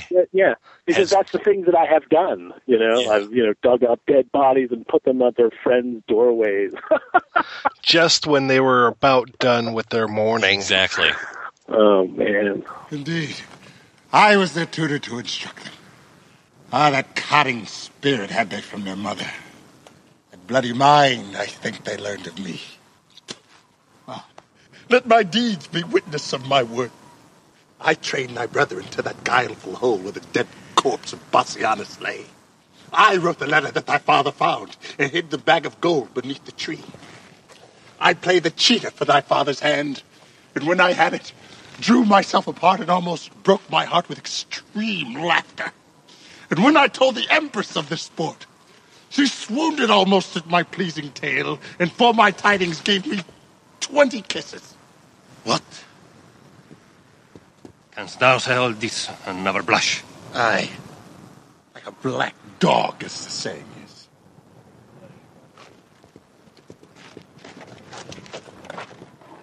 Art thou not sorry for these heinous deeds? Aye. But I'd not done 1,000 more. Even now, I curse the day. And yet I think few come within the compass of my curse, wherein I did not some notorious ill as kill a man, or else devise his death. Rather charade or plot the way to do it. Accuse some innocent and forswear myself. Make poor men's cattle break their necks. Set fire on barns and haystacks in the night and bid the owners quench them with their tears. Oft have I digged up dead men from their graves and set them upright at their dear friends' doors, even when their sorrows almost was forgot.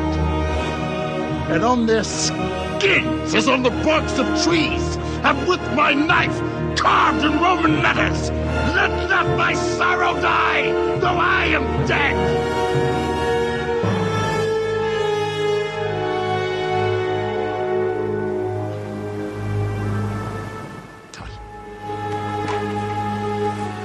I have done 1,000 dreadful things as willingly as one would kill a fly. And nothing grieves me heartily indeed, but that I cannot do 10,000 more. Bring down the devil! He must not die so sweet a death as hanging presently.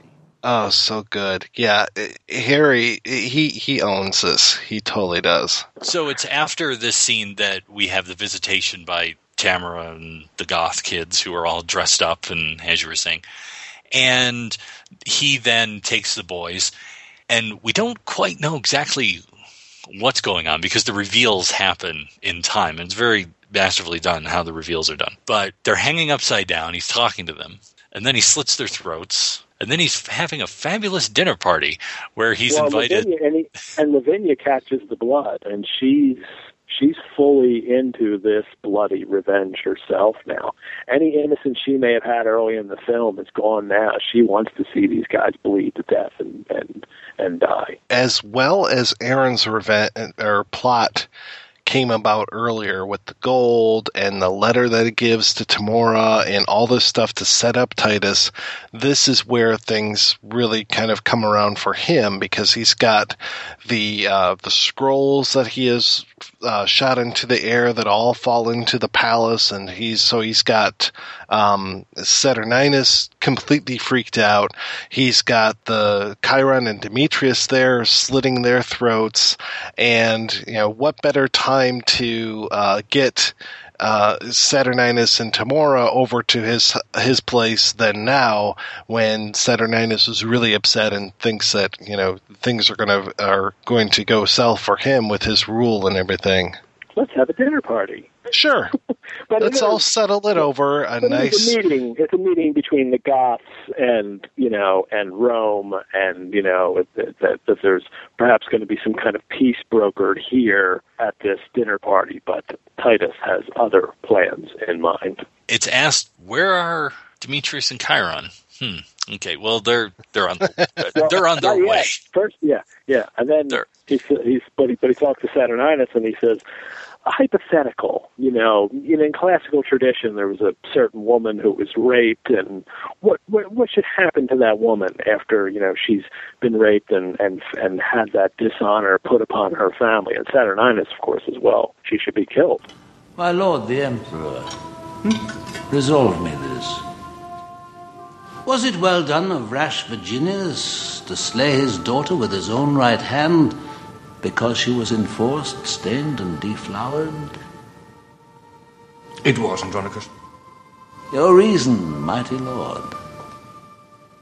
Because the girl should not survive her shame, and by her presence still renew his sorrows.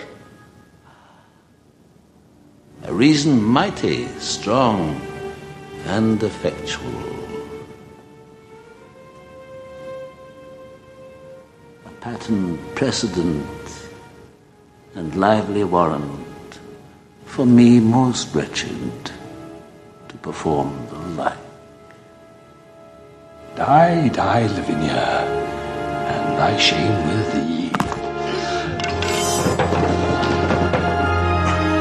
What hast thou done? Unnatural and unkind. Killed her, for whom my tears have made me blind. And so then, of course, Titus says, you're right, and he kills his daughter, Lavinia, at the dinner party. And then things kind of steamroll from there. And Saturninus says, Shit, if this is going to be that kind of party, I'm going to stick my dick in the mashed potato. Well, someone's dick isn't in the mashed potatoes. More like the meat pies they're serving. Yeah. So, and this is the moment where I'm just uncontrollably laughing. That is shot so well, isn't it? Well, and having Anthony Hopkins as the mad chef, serving up human beings to other human beings, it's like, okay, this casting is perfect. Yeah, it's happened. And this is a moment, this is actually a moment from the play where you can say that Shakespeare himself was aware of the black kind of humor, the macabre humor going on here because, or at least maybe not Shakespeare himself, but the company and the people at the time, because the stage direction in the first folio reads, enter Titus like a cook. That on the Shakespearean stage, Titus comes out in some kind of outfit. Now, it's in this film, it's, with the big chef hat and the white outfit. But he came out dressed like, hey, everyone, I'm the cook, and guess what I cooked? So there is a moment of, that is clearly a moment of black humor that comes right from the play. And then Anthony Hopkins plays to the extreme. It's so funny. I want to say in Elizabethan companies, they would have kind of like a one-piece thing that they would wear, and it would say "Kiss the Cook" across it. That's how they would kind of just an apron. Yes. That's what it was. Yes. Yeah. Yes. Well, this whole scene works for me on two levels. One, as you said, Mike, the casting of Anthony Hopkins is such a little echo back to Hannibal Lecter. A census taker once tried to test me. I ate his liver with some fava beans and a nice Chianti. And the other one is that they're meat pies, which brings to forth the idea of Sweeney Todd and the dark humor of Sweeney Todd for me in this scene. What is that? It's priest. Have a little priest. Is it really good? Sir, it's too good, at least. Then again, they don't commit sins of the flesh, so it's pretty fresh. Awful lot of fat. Only where it's sat. Haven't you got poet or something like that? No, you see, the trouble with poet is, how do you know it's deceased? Try the priest. Yeah, try the priest. And the little shots of just Anthony Hopkins, touching the napkin to his lips, isn't it good as they're eating? So there's just all these little moments that are funny until he decides to stab his daughter to death, or he breaks her neck. He kind of twists her neck in the way that people only in films can be killed, apparently, just twisting their neck. Probably the only humane kill in the entire film. The only time that we haven't, gotten a gallon of blood out of somebody when they've been killed. And also the feeling that you're putting someone out of their misery. Right. Though, again, this goes all the way back to the beginning with this whole thing of Titus having to follow the rules. And this, though, is him questioning the rules, because he has let her live. And I know that I sound horrible saying this, but he has let her live through all of this stuff. And then he asks Saturninus, what is the tradition? Really kind of bringing it out and showing just how barbaric it is by doing it at this dinner party. So it's almost like he has finally, even though he follows the tradition, he's finally kind of come to his senses a little bit for being a mad general. in that he knows that it's a horrible thing to do, but he does it in this way to just kind of show how terrible it is and to set this whole stage of one atrocity after another, because things don't end with the meat pies, folks. Then it just becomes frickin' crazy after that. And Taymor, the way Taymor has Lavinia die is interesting because she changed it from a stage production. In the stage production, Lavinia kind of grabs, she grabs something sharp, I don't know if it's a sword or a fork or something, and she kind of impales herself with Titus holding onto it, and she's the one that impales herself onto it as if it is a suicide, and that he's assisting.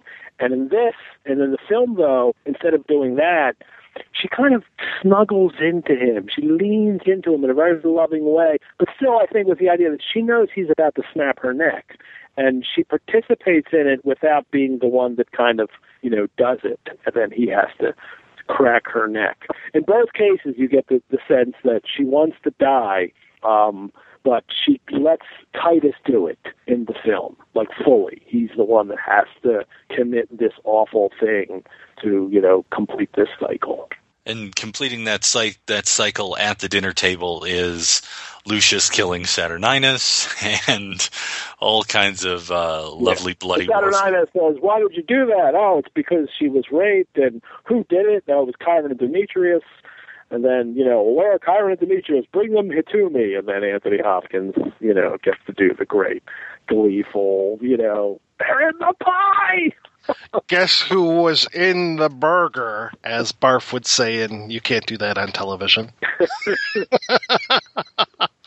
Yeah, and so we've got Titus killing Tamora. He's got and then Saturninus kills Titus, and then Lucius kills Saturninus, and wonderfully done, isn't it, when he kills Saturninus by using the bullet time from the Matrix and everything. I was just like, before that, he shoves the spoon down his throat. He takes a spoon and jams it all the way into his throat, and then he kicks him over and shoots him in slow motion with a long drool thing of spit coming out of his mouth too. Yeah. So. And then the play ends. Just as quickly as that. It's like, okay, story's over. Well, we have an ending. We do have an ending. Which is to kind of, use that framing device and have young Lucius again kind of, become almost kind of come out of the film, although he kind of doesn't quite do that. They bring Aaron back and they bury him in the end. And actually in the play he's done. In the play, they just say we're going to do that to him. But of course in the film they can bring him out again and they bury him under the ground up to his neck, and no one's allowed to feed him. And this is Lucius now is kind of taken over. And now they're going to make Lucius emperor, Titus's son, and he's the guy that gets to mete out the justice, which I think should be a big question to anyone watching this film, is that why would anybody trust an Andronicus and Andronici with justice at this point? But they bury Aaron and everyone else is dead, and they bring out the baby, Aaron's baby, in a little cage.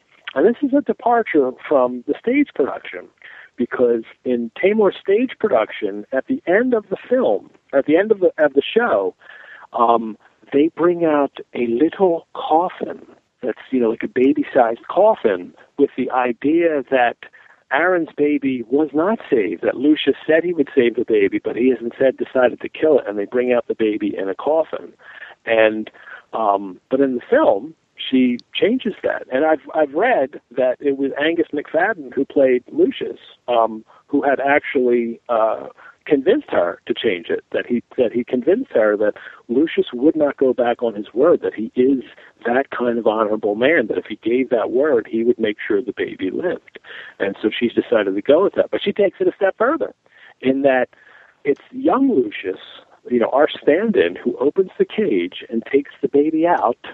And then, of course, walks off into the rising sun on the horizon. And if there is ever a movie that had that I did not expect to have this kind of hopeful, beautiful last shot that, that with him walking with the baby and the music swelling and the sun rising, that's not the ending that is supposed to go on this whole movie. And yet, it completely works for me.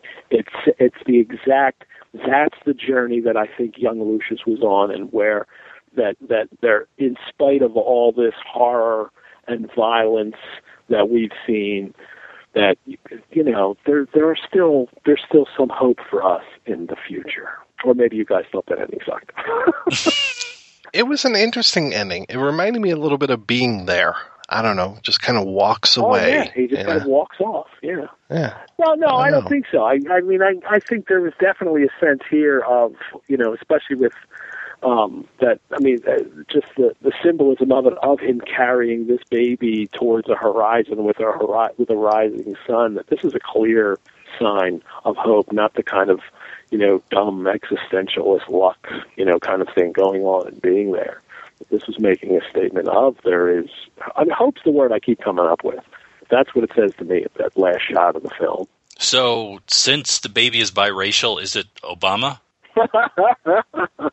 I'm sure you could get into all kinds of trouble looking at this and being like, oh, well, now it's the white man's burden. Now it's young Lucius taking on this, this black baby and blah, blah, blah. But hopefully we can kind of avoid all that stuff. There was one essay that I read that was just really going into that. And I was just like, yeah, I don't necessarily see that, but no, okay. No, I don't see that. I mean, to me, the idea of bookends is interesting because, as we said, the opening of the film is the kid at the table. So we have another dinner table, and then we have the guy who came in and grabbed him and carried him off to the Coliseum. And at the end, he grabs the kid and he carries him out of the Coliseum. So the idea that maybe through observation, through taking part in some way, maybe the kid's wiser now. Maybe he's learned where his grandfather, his father, and the elders had not learned, and they were still stuck in their old ways and their old tradition. And maybe we get the idea that the young boy can move forward and these things won't happen again. Yeah, because he started to go in that direction of being into the kind of, let's go get revenge, in the film when he has a couple lines about that. But he has been saved from that. And, and that can now save the baby and instead of saying, no, just kill the baby too because it's the offspring of Aaron and tomorrow. We're going to take a break and play an interview with the director, Julie Taymor, after these messages. Hi, this is Andrew from We Hate Movies, and you're listening to The Projection Booth. If you feel like laughing after listening to some serious film discussion, head on over to our show, WHMPodcast.com. Every Tuesday, a new episode drops, us ragging on bad movies, whereas the good folks here at The Projection Booth are talking about good, hearty, cinema-related stuff. Go here for the cinema, come to us for the laughs afterwards. We Hate Movies, every Tuesday.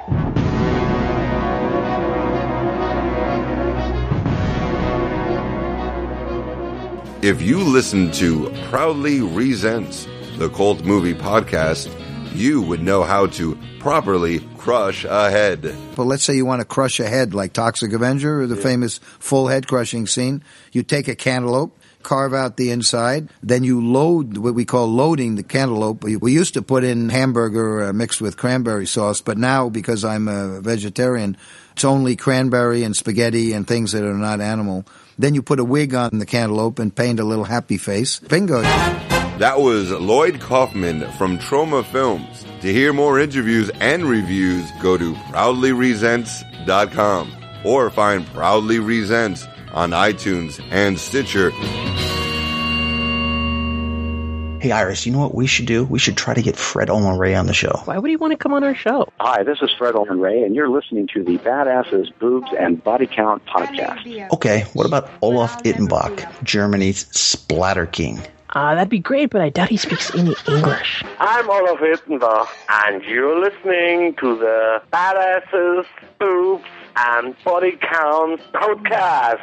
What about the director of Blood-Sucking Freaks, Joel M. Reed. Isn't he dead? This is Joel M. Reed, and you're listening to Badass Boobs and Body Counts podcast. No, Iris, he's not. Hello, I'm Mike, host to the Badasses Boobs and Body Counts podcast. And I'm Iris, co-host of the Badasses Boobs and Body Counts podcast. Every week in Iris discuss lesser-known action, exploitation, and horror cult cinema. Mike and I discuss films like The Black Godfather, The Beast That Killed Women, and Biozombie, to name just a few. And every now and then we get to speak with the people behind all the films we love to talk about. Okay, how about this, Mike? Let's get Andy Sedaris on the show and talk girls, guns, and G-strings. Yeah, Iris, he's actually really dead, but we did manage to talk to his wife, Arlene, way back in episode 20. Well, I suppose that's the next best thing. Yeah, I suppose so. So the Badasses Boobs and Body Counts podcast can be found on iTunes, on Stitcher's Smart Radio, and on SoundCloud. Just search for the BB&BC podcast to start listening today. You can also visit the show's website at badassesboobsandbodycounts.com. Okay, Iris, did you keep track of the boob and body counts on the film we're discussing next week? No, I thought you were doing that this week. No, I've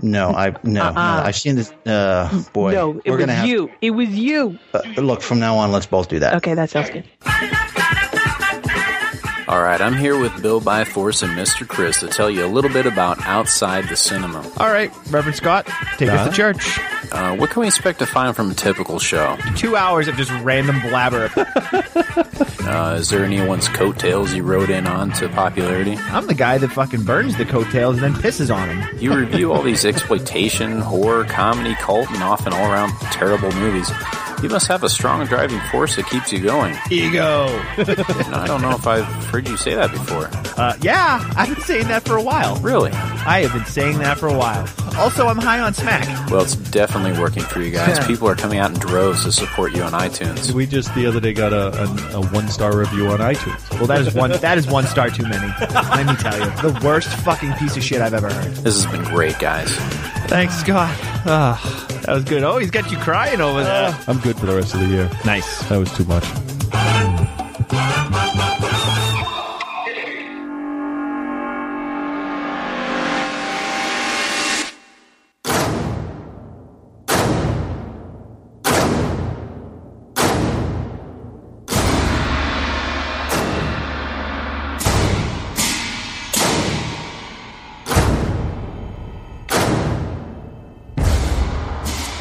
Do you remember when it was for you that you became interested in theater and, wanting to be a director and to do that work? To be a theater director? Yeah, and when you got interested in, the performing arts in general and then obviously into film. I was a child. I was always performing, always, whether it was in the backyard playing dress up with my sister and friends in the garage and making theater. I did it since I was a child, and then when I was really young, I grew up outside of Boston, and was a part of Boston Children's Theater, and acted in plays that were professional. Of course, we were exploited. We didn't make the money, but there were paid performances, and so I acted from a really young age. And then in high school, I started doing experimental theater work. This was in the 60s.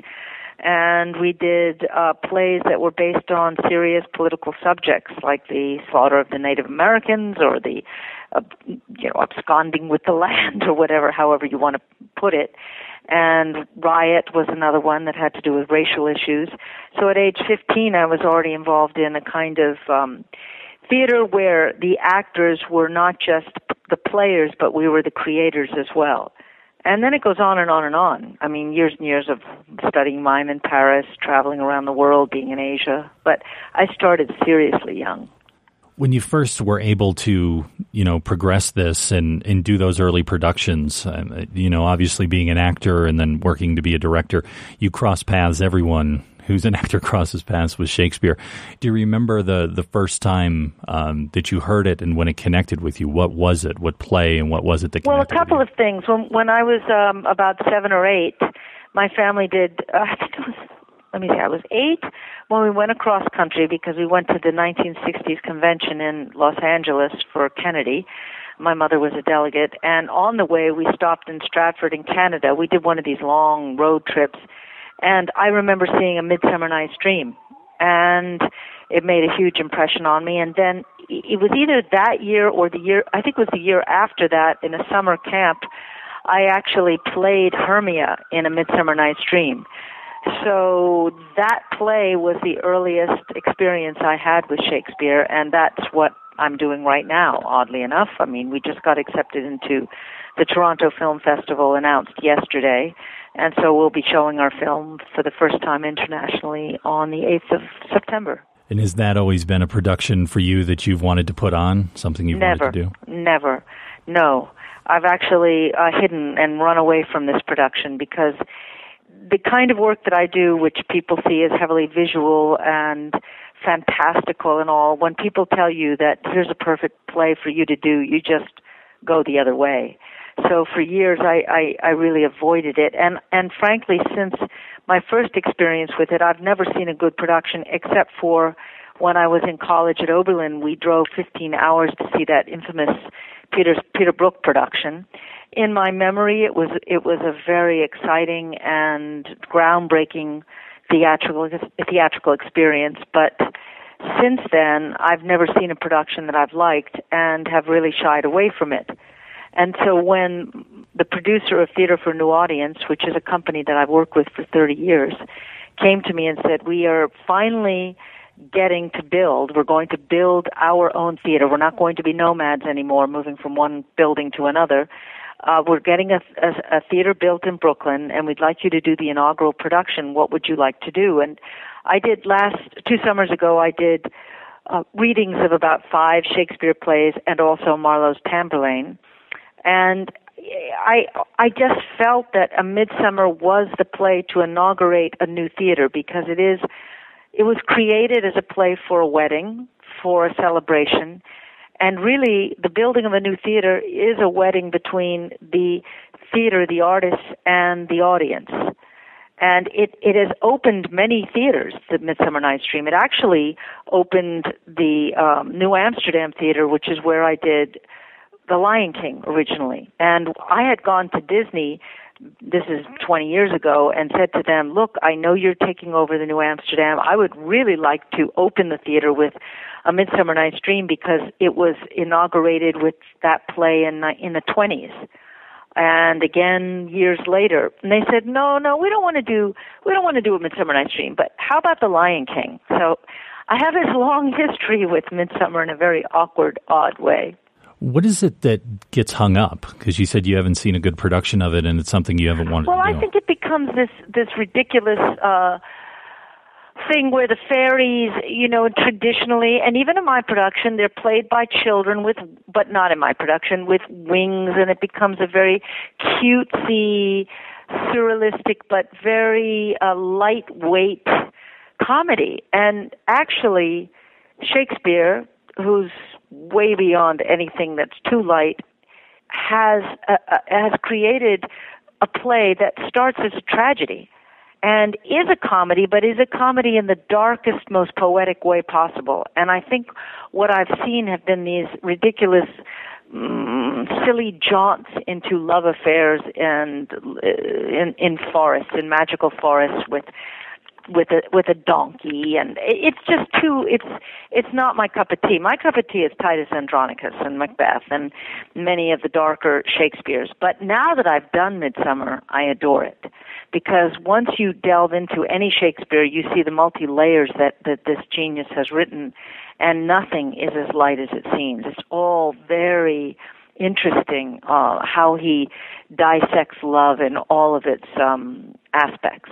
So as for the film of Midsummer, how was this put together and created for you? What did you? It's my understanding. Is it a filming of the stage version as opposed to a? It is, but what we had this stage version that played sold out audiences last fall through the winter, and it was in a pretty much wraparound theater. Well, we had 3 sides wraparound, and then it was still very, very physical, very visual, with extraordinary actors in it.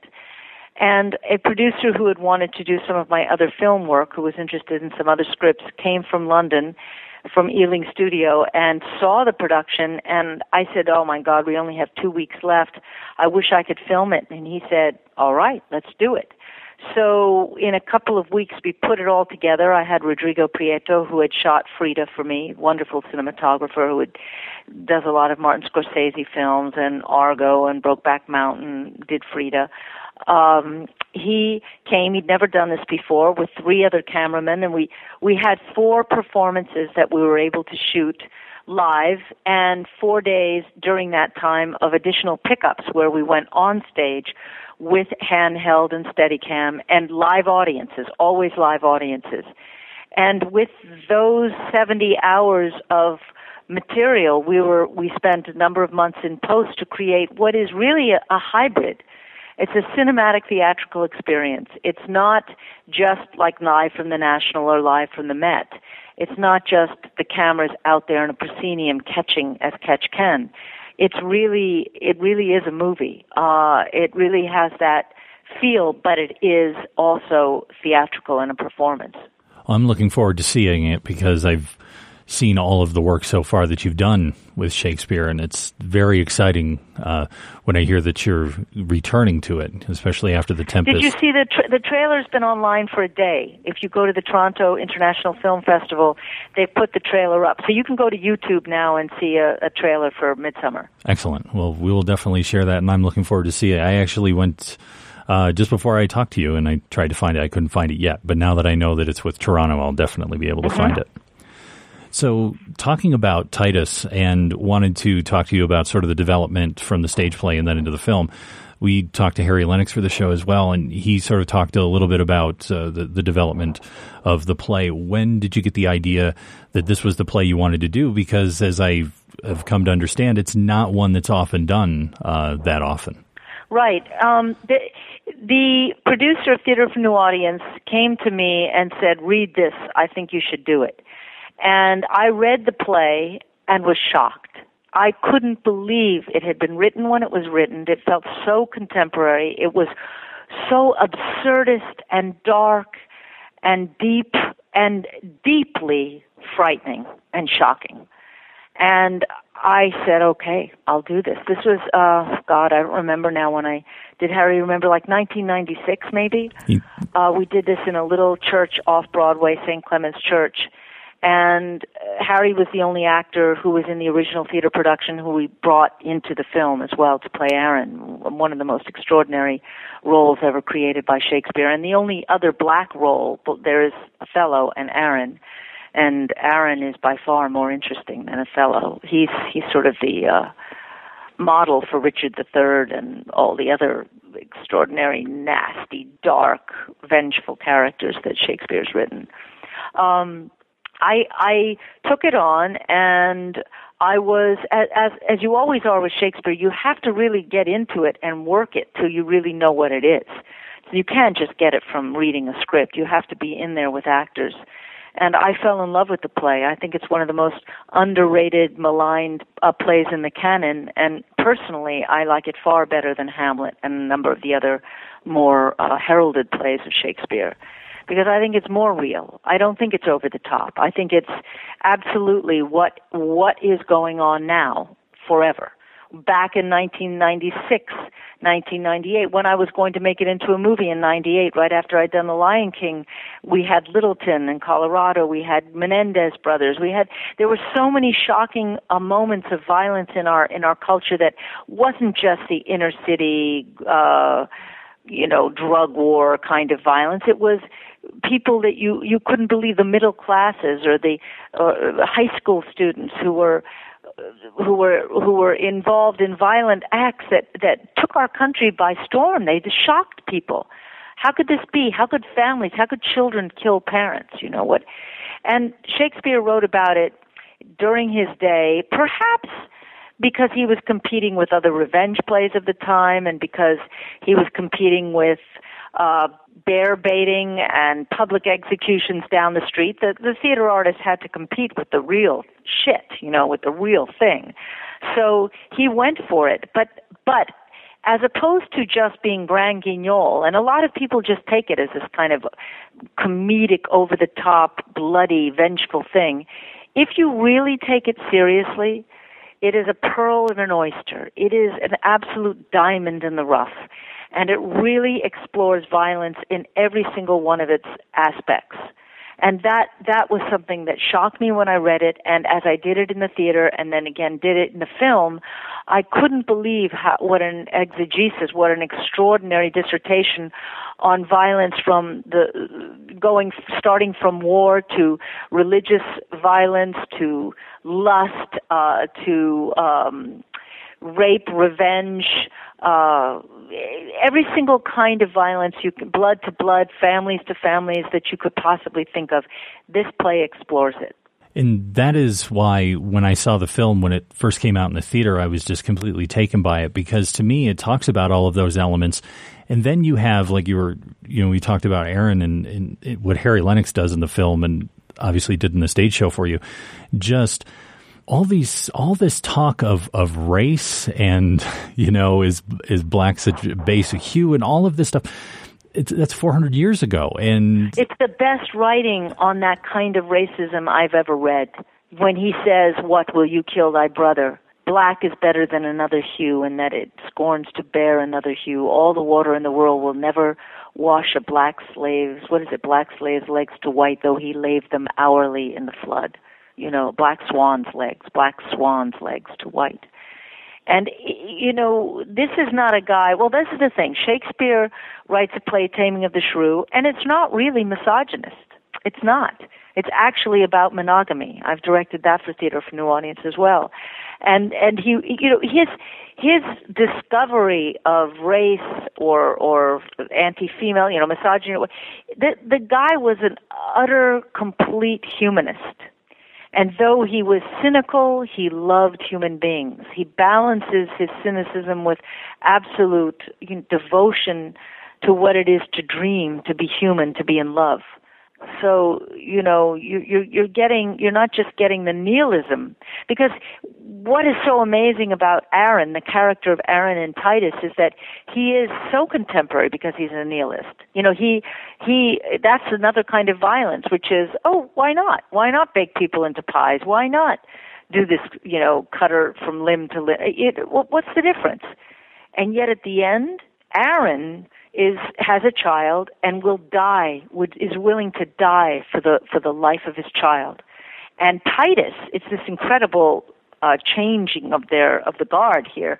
Titus, who starts as a noble, good general, the kind we would want, like at that time it was Colin Powell, let's have him be our president. And then by the end, when he's gone through all of this incredible trauma over his children, he's like Aaron. He's an artist with violence. He makes these boys who have raped his daughter into pies for their mother to devour, to eat.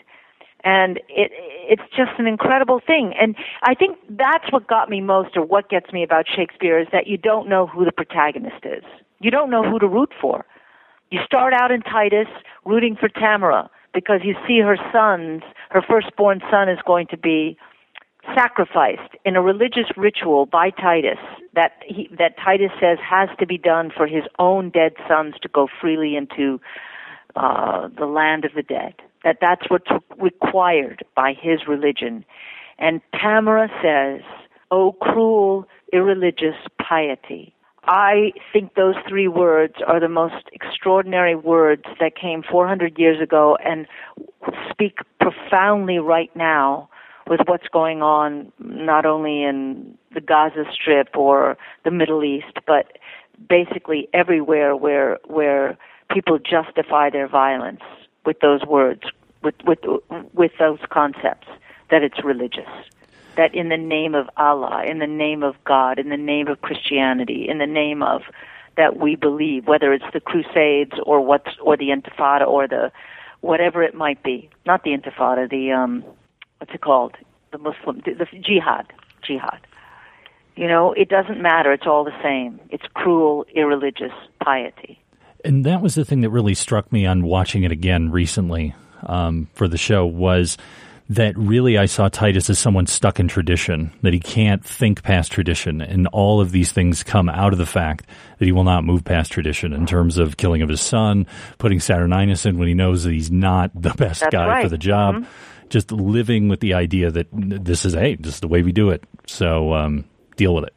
It's just it's absolutely right, and he gets punished for it, and he learns, and he goes mad. Although Anthony Hopkins, I don't think thinks he really went mad. I think he thinks that he used his madness to be able to get his revenge on his enemies.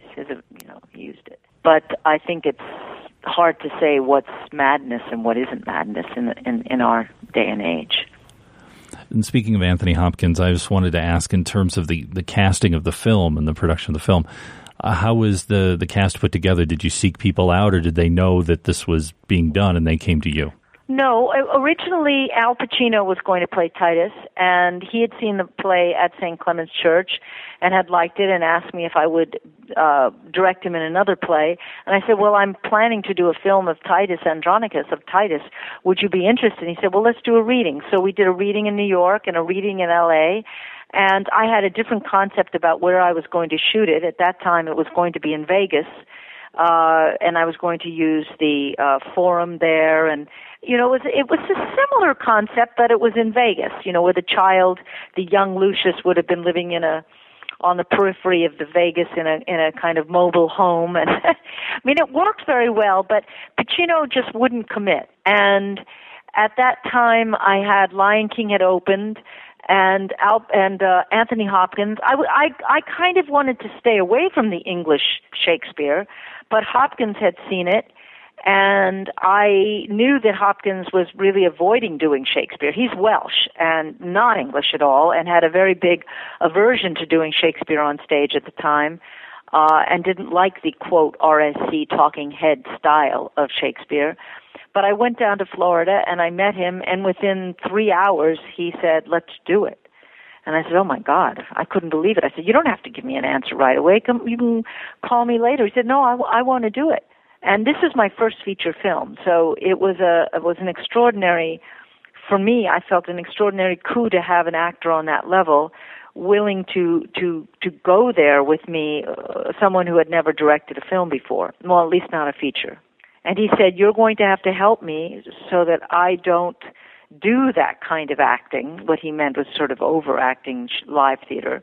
And I said, well, you're going to have to help me because this is my first feature. And so we went in there together, knowing that we were both going to have to do something we've never done before. And it was amazing doing it with Hopkins. Really, really, I was very lucky because Pacino was great in the reading, but I think that Hopkins was ready and willing to go to another place with the part. Jessica Lange, I sought her out as well. She had never done Shakespeare, and she that year or around that time she came out with Blue Sky and Rob Roy, and I thought, oh my God, this woman is just as beautiful, sexy, powerful, majestic as ever. And I know that she has to give birth to a child in the story, but I love that she was an older woman, older in her late 40s or early 50s, I don't know exactly, but that's rare in Shakespeare. Those parts are rare for women. So I loved being able to work with her, and she was terrified because she'd never done Shakespeare, but we had 2.5 weeks of rehearsal in Cinecittà, which brought all these actors together, some who were real Shakespeare veterans like Angus McFadden and Alan Cummings and obviously Anthony Hopkins and Colm Feore. But then there were the young actors like Jonathan Rhys-Meyers, who had never done Shakespeare and had never done live theater, let alone Shakespeare, and Laura Fraser. So there was a balance of experience and inexperience, but all talented, all film actors, all ready and able to do this. So we needed that 2.5 weeks to find the common denominator, the way that they could all work together. And Cicely Berry from the RSC, a really wonderful Shakespeare coach, speech coach, helped the ones who had never done it really feel comfortable doing it. There's a great behind-the-scenes hour-long documentary that's on the DVD.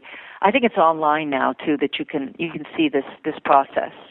One of the things I wanted to ask you on this was, given the ending and the cannibalism, was there ever any concern for you that people would think, oh, it's campy, Hannibal Lecter in the end kind of thing? Well, I think he did that one moment, Hopkins, where he does that with the tongue, And I didn't, it didn't bother me because I'm not, it's not like I became obsessed with the Hannibal Lecter film, but I think that's Hopkins, it's okay. It's his little signature moment, but I don't think it's campy. I think it's dark and terrifying. And I think it's appropriate to what Shakespeare wrote. In terms of the production design, I was really just, when I saw it in the theater and experienced it, was just quite amazing. Just how it's everywhere and nowhere. It's yesterday, today, and tomorrow. And I really loved those ideas. And what was it for you when you sat down to figure out how you were going to put this together? Because I know some of the stuff translated from the stage to the film. When you sat down to design it, what were you thinking with it in that way? Well, obviously in Shakespeare's plays there is no place. It's done on a bare stage, the original plays, and so a lot of it is left to the imagination of the audience, which is fantastic. And when I had done it in the theater originally, we had a very low budget, and a wonderful designer had created these plastic kind of columns, these flats that could move across the stage that had black and white photo blow-up of Roman columns on them. And it was this kind of incredible balance between the cheesy plastic of today and the beauty of the actual imagery of Roman columns. And that concept stuck. Because when you go to Rome, finally when I met Dante Ferretti, and I said, I want to do this, and I talked about Vegas, he said, well, have you seen the Roman Colosseum? Because the idea of the Colosseum is a very powerful one. The Roman Colosseum is the first theater of violence. It's where violence has been codified. It's understood as an entertainment form. And I thought that the bookends of the movie should be the Colosseum. And he said, well, come and see Mussolini's Colosseum, which is a square Colosseum in a place called Aur in Rome. So I did a location scout with Dante. He took me to these extraordinary ruins and places. And I just gave up immediately. Vegas was out the window because this was far more exciting. When you go and even stand outside the Roman Colosseum, you're looking at all the worlds from that era up to the present at one time. You see people selling, people who are dressed up as Roman soldiers outside the Colosseum selling G.I. Joes that are on the ground, these little toys. And then you'll see the stratification of life. And it's not like, at that year, Gladiator came out as well. And of course, they had to recreate and use visual effects to make it as if that was the period. Whereas Rome now represents ancient Rome, the 20s, the 30s, the present, and the future. I kind of left out the Renaissance.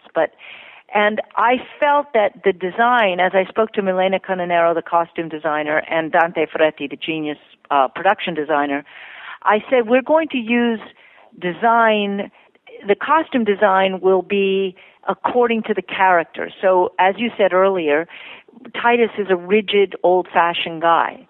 So his costume begins in a very classic Roman general's costume. He is wearing the armor, the headdress, all of it, and it's this dark metal steel. And as he moves through the play and the play transforms him, he goes from black to silver to gray to a light white to a bright white in his chef's uniform at the end. And he goes from hard metal to, at one point, he's wearing this kind of contemporary gray, lumpy sweater as his own worldview and who he is has been torn apart, and he's been stripped down to just the man. So costumes are emblematic of what's going on to the character's personality. It's metaphorical. That would be the same with every character. And Milena, the designer, and I decided, because we were blending periods, that we had to be very limited on our palette. So there's nothing in the design beyond black, white, gray, blue, and red, and all kinds of metallics. And the red, white, and blue theme came from the idea that if you look at white skin and you look under it at the veins, it's kind of the red, and blue, and white comes from the veins underneath thin skin.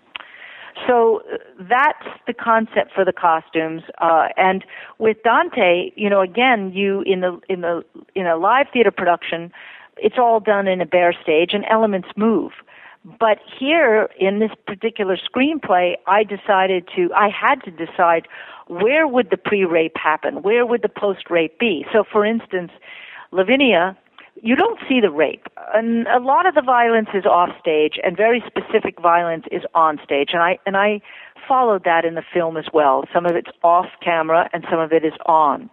And in one case, for instance, the rape of Lavinia, you don't see her raped. You see her tortured, brought away, but then you see the post-rape. And what we decided was to put it in a swamp of like a burnt-out forest with black, charred stumps. And this is completely inspired by the language of Shakespeare, who describes Lavinia, when the Uncle Marcus sees her, he says, what is this, my niece? Who has lopped and hewed and made thy body bare of her two branches? Now, this language of lopped and hewed body and trunks and stumps, that inspired the imagery of this swampy forest burnt out. And we put Lavinia on top of a stump in the film. And it's incredibly powerful because that's what a swampy, burnt-out forest looks like. It looks like a ravaged woman. It's emblematic. It's metaphorical. So I could go through the whole play and describe to you, scene by scene, why we chose the locations or created the locations that we did that have more to do with the inner landscape of the action and the relationships between the characters than they have to do with, okay, now we're in a Senate or now we're in this room or that room. And it is so rich in that way in terms of its design. And the other thing that design-wise that's rich, and I really noticed it this time when I rewatched it, is the sound design. And especially it becomes evident in the beginning and in the end. And specifically where the boy, the young Lucius, is at the table and he's playing and there's the sounds in the background and all of that stuff. And you know, I know sound is very important for the stage, but as you were saying, this was your first feature. So was that something you had to learn, or was it a carryover in that way? Well, no. I mean, I'm my partner is Elliot Goldenthal, the composer, and I think it's my favorite score of his, Titus. And Blake Lee did the sound, and it's genius. He's a sound designer and composer, so the two of them really work together. You know, the opening of the boy in that contemporary, as I said, it could be Brooklyn or Sarajevo at the time, kitchen, 1960s kitchen with the those kinds of tables, the dinette tables and all. That sound of what's coming across TV and commercials is it's an incredible. That's not in the Shakespeare play. That is the bookends that I added to frame this piece from the child's point of view. But it sets up that idea that you're saying, that sound is going to be very, very informative and powerful. And the sound of the bomb that explodes that kitchen is terrifying. I wanted to ask about the ending. And do you find that your ending is hopeful or not? Probably, and probably many people object to it because of that. The ending of many Shakespeare plays, including The Tempest, which I had a problem with because I did my own ending on that as well. You know, I don't mean to sound presumptuous, but many of these Elizabethan plays, and Shakespeare's included in this, they round everything up in a way that's acceptable for the Elizabethan sensibility and political framework. And I think that when Lucius, the Angus MacFadyen part, winds everything up and everybody's punished and this and that, and he puts Aaron in that pit, it's not totally satisfying. It's not for our contemporary audience. And because I was telling this from this child's point of view, and for me it was very important to say, look, we are teaching our children these lessons, and therefore the cycle of violence and vengeance will continue.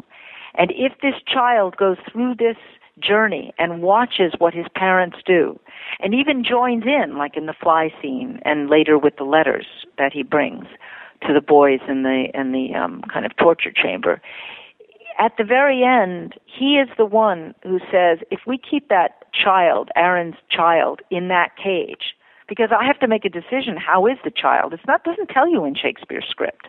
You know that child who is reared in a cage is going to rise up and kill his enemy. There's no doubt about it. It's no doubt about it. So our child does one last act where he takes that child who represents all children, and we go from babies crying to the sounds of ravens and birds, or it goes, actually from one child to the birds, many babies crying. He's representative of all of those children. And our young boy, Lucius, takes this child and walks out of the Colosseum. And it goes from night, from darkness, to a sliver of sun on the horizon, and into an environment that looks like it's all desert.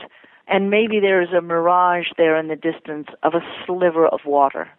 And it could be called sentimental, hopeful, but as we did this play, it opened on December 25th, 1999, with a kind of silly idealism or hopeful idealism. I just said, look, we're going into a new millennium. Can't we walk into it or out of the Colosseum? And of course, we couldn't. We don't. It's as dark as it ever was. That Colosseum, and we talked a bit about the production in that. Were there some things that you weren't able to do that you wanted to bring across in the film, but maybe you didn't have time or budget? Well, we had to go back and reshoot. We had to put back in the hunt because there were certain things that were visual that weren't part of the script that were cut for money purposes. And I said to the investor, I don't think you can cut this. And when we finally edited the film and they saw it, I said, you really do need that hunt. So we actually went back to Rome and put it in, because you need sometimes to have breathers between all of the dialogue. There's a scene that I loathe in the film, and it's the scene where Titus has been humiliated and he walks down a street and there are 3 prostitutes in a kind of grotesque, Milena's costumes are very Fellini-esque, and it's too comic. People laugh at that moment. And the original idea was that Titus was walking down a street and all of the shop owners who had really admired their general are closing those metal doors. In Rome how you have those metal doors that go, they're very heavy. And we couldn't afford to go down a street that had a bunch of shop owners. So I said, fine, give me 3 prostitutes, whatever. And honestly, I can't, it's not as easy as it is now digitally.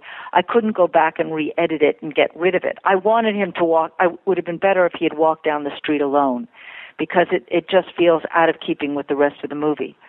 So I don't think there's anything I didn't get to shoot. I just feel like there is a scene that I would like to have gotten rid of.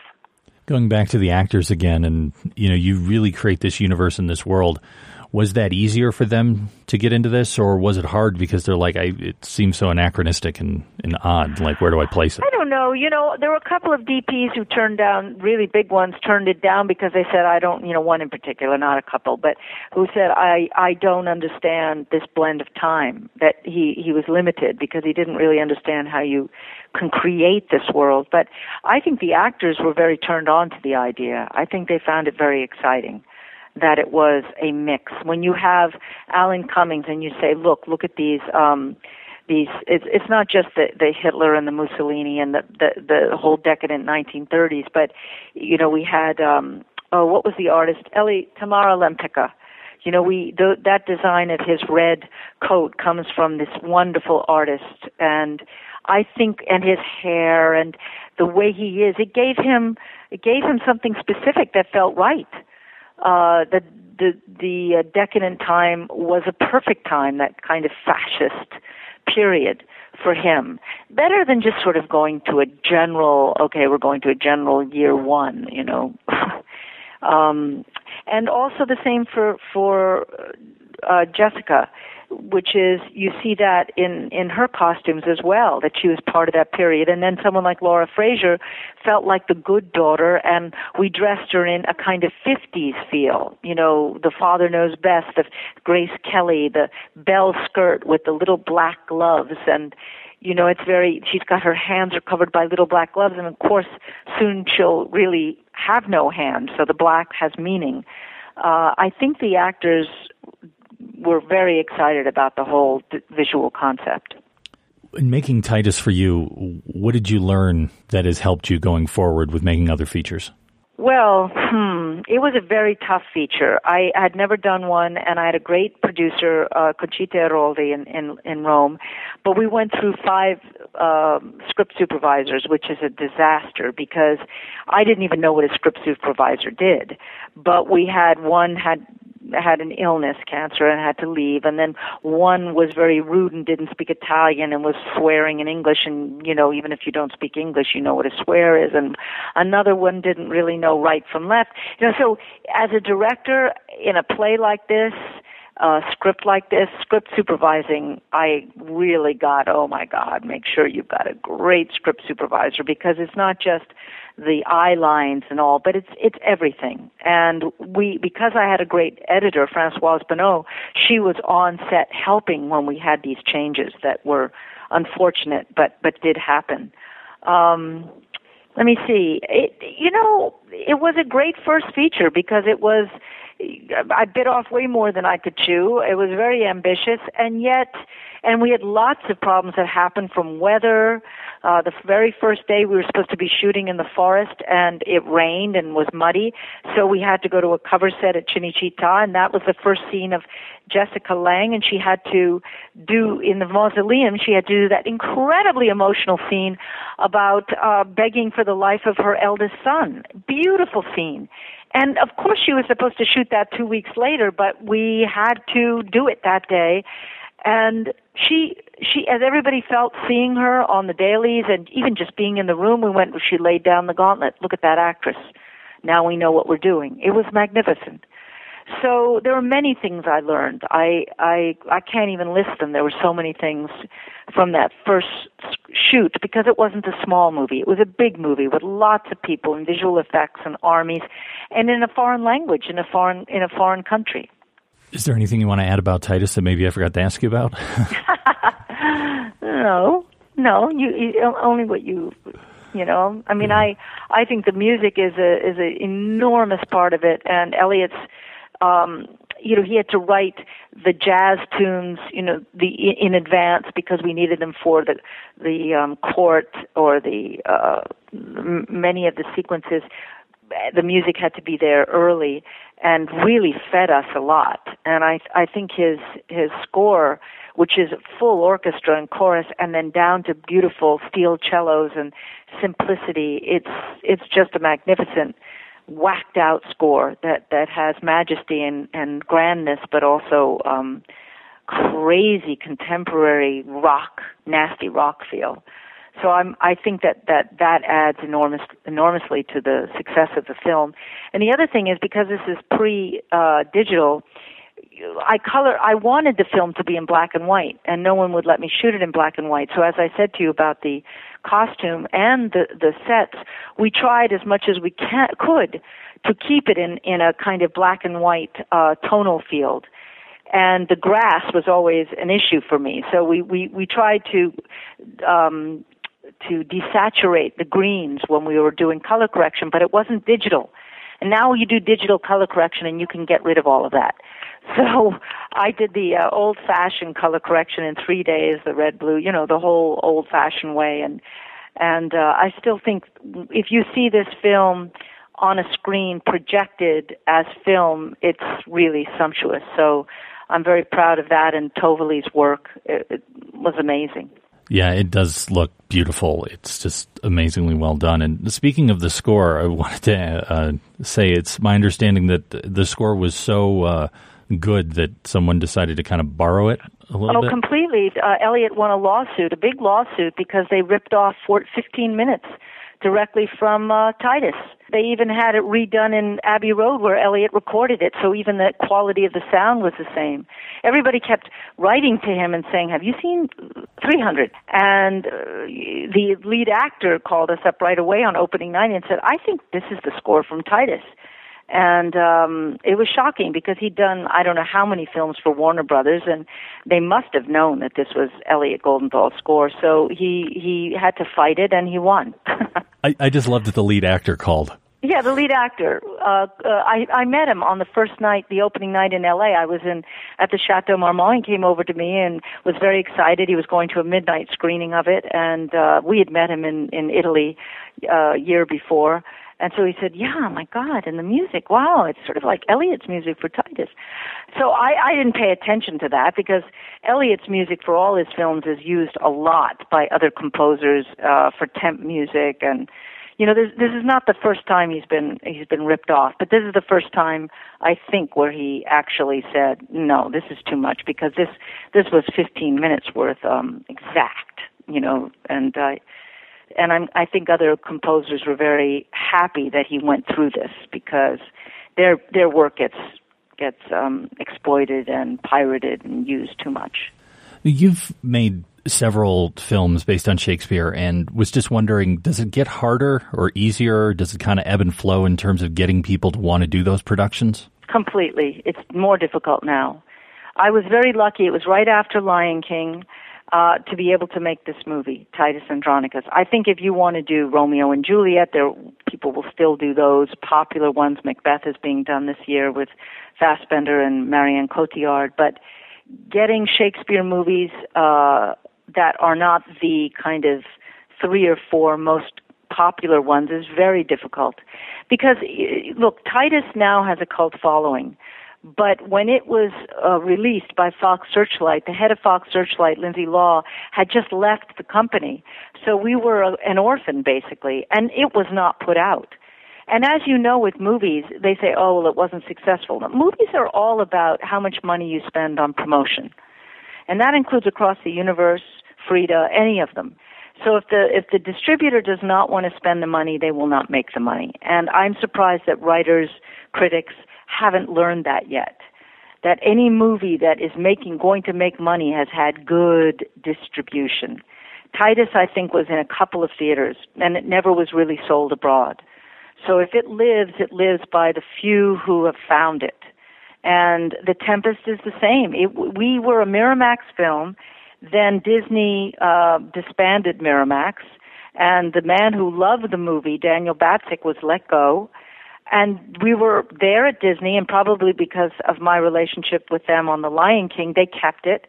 But the person who was running the film company at the time, who's not there anymore, had not a clue what to do with The Tempest. And we were the centerpiece of the Lincoln Center Festival. We closed the Venice Film Festival, and that's in September. They kept the film into December, which is the wrong time to open a film like that. And they did not push it. They did not get it out. They did nothing with it. So you can't, Helen Mirren is wonderful in The Tempest and needed to be supported for the Academy. We did get a nod for costumes, but there should have been a lot more attention to that film. But it is a difficult Shakespeare. It's much harder. The Tempest is harder than A Midsummer. Midsummer is more popular, it's easier to follow the story, it's more fun. Tempest is a metaphysical tale. But still, I had wonderful actors. I just think that there's, if you don't have a company willing to go to bat and go to the mat and spend money on promoting it, you're wasting your time if you think you're going to be able to make the money back that you spend on these movies. Although, now with Midsummer, it didn't cost very much, so we're very lucky on that one. And I don't think we're going to release it in a traditional way. I think we're more interested in the event kind of situation with Midsummer. May sound like a ridiculous question because we've been talking about it for almost an hour, but why does Shakespeare still matter? Because he is the greatest writer in the Western world. He continues to blow our minds with the depth of his stories. And we do a lot of copying of those stories, appropriating of them in comic books and regular stories. But this writer, whoever he was, talked about human nature, psychology, history in a way that it just doesn't get any deeper, funnier, more moving. He just is it. You don't get tired of it. When we work on it, when Elliot and I work on one of these Shakespeare projects, whether it's in the theater or in cinema, we feel blessed. We feel blessed that we watch it 1,000 times and never get tired of it. Every time there's something that's illuminated for us. Every time we hear it. Every time we work on it, every editor I've worked with, well, there's only been 2, Francoise and now Barbara Tulliver, Francoise Bonneau and Barbara, have done the Shakespeare films. And we all sit there with our, as we're working, with our mouths dropping at how rich the concepts and the language and the truth and the reality of the characters. And also that he does not do cliches. This is one of the main things that I love about him is you just don't know who the protagonist is. I mean, in Midsummer Night's Dream, it begins with a young girl who's being brought before the Duke, the Duke himself is preparing for his marriage to the Amazonian queen, who he has raped and conquered. Okay, it's a very interesting beginning. I wooed thee with my sword and won thee with my love, or whatever. But we're led to believe that, yeah, he conquered her, and now he's going to marry her. And in the middle of these, quote, happy preparations, we have a lord drag his daughter in and say she won't marry the man I want her to marry. She wants to marry this hippie, this artist, and I call upon the ancient law of Athens, where she either does what daddy says or she dies. This is the beginning of a comedy. Now, that's daring. And, he takes you through this, and by the end, with the clowns, with the fairies, it's just such a dense, deep, confusing world, all within 24 hours. It's radical. He's forever radical, Shakespeare.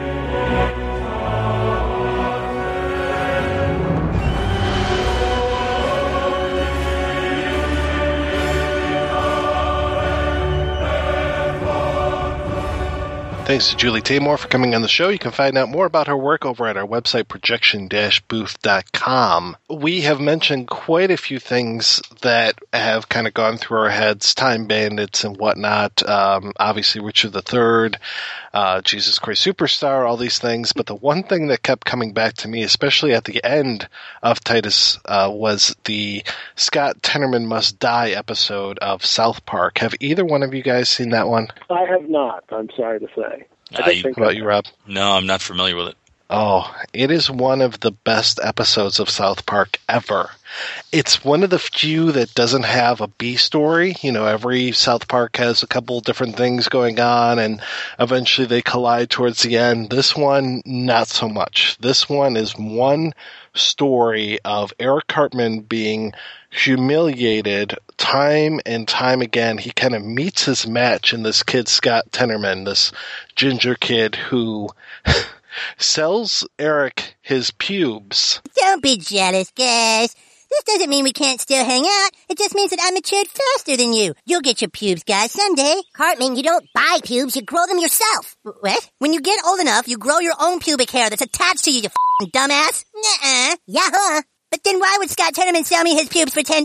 Because, retard, you're dumb enough to buy Scott Tenorman's pubes for $10. Because Eric realizes that getting pubes is a rite of passage, and Scott Tenorman sells Cartman these pubes for $10, and eventually he gets tricked into giving him $6.12 more, and we just go through this whole thing where Tenorman is constantly like 2 or 3 steps ahead of Cartman and just piling on the humiliation, and has him like take this bus ride all the way out to this other city, and just over and over and over and over again. And then right towards the end, things kind of come together where Cartman has his revenge plotted out and manages to execute it. And the reason why it reminds me of Titus so much is the whole idea of revenge, and it's also this whole thing where Cartman has Tenorman's parents killed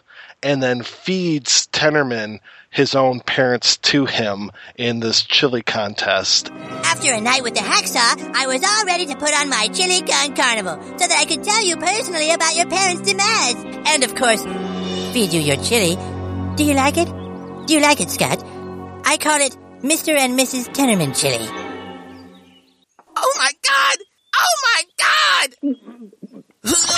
Nya. I made you eat your parents. Nya. Jesus Christ, dude. My mom and dad are dead. No!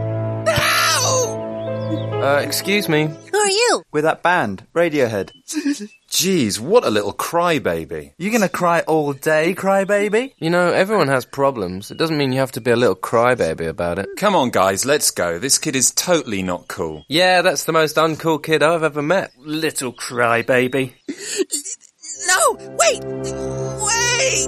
Oh my god! Oh my god! Yes! Yes! Oh, let me taste your tears, Scott. Your tears are so yummy and sweet. Dude, I think it might be best for us to never piss Cartman off again. Good call. Oh, the tears of unfathomable sadness.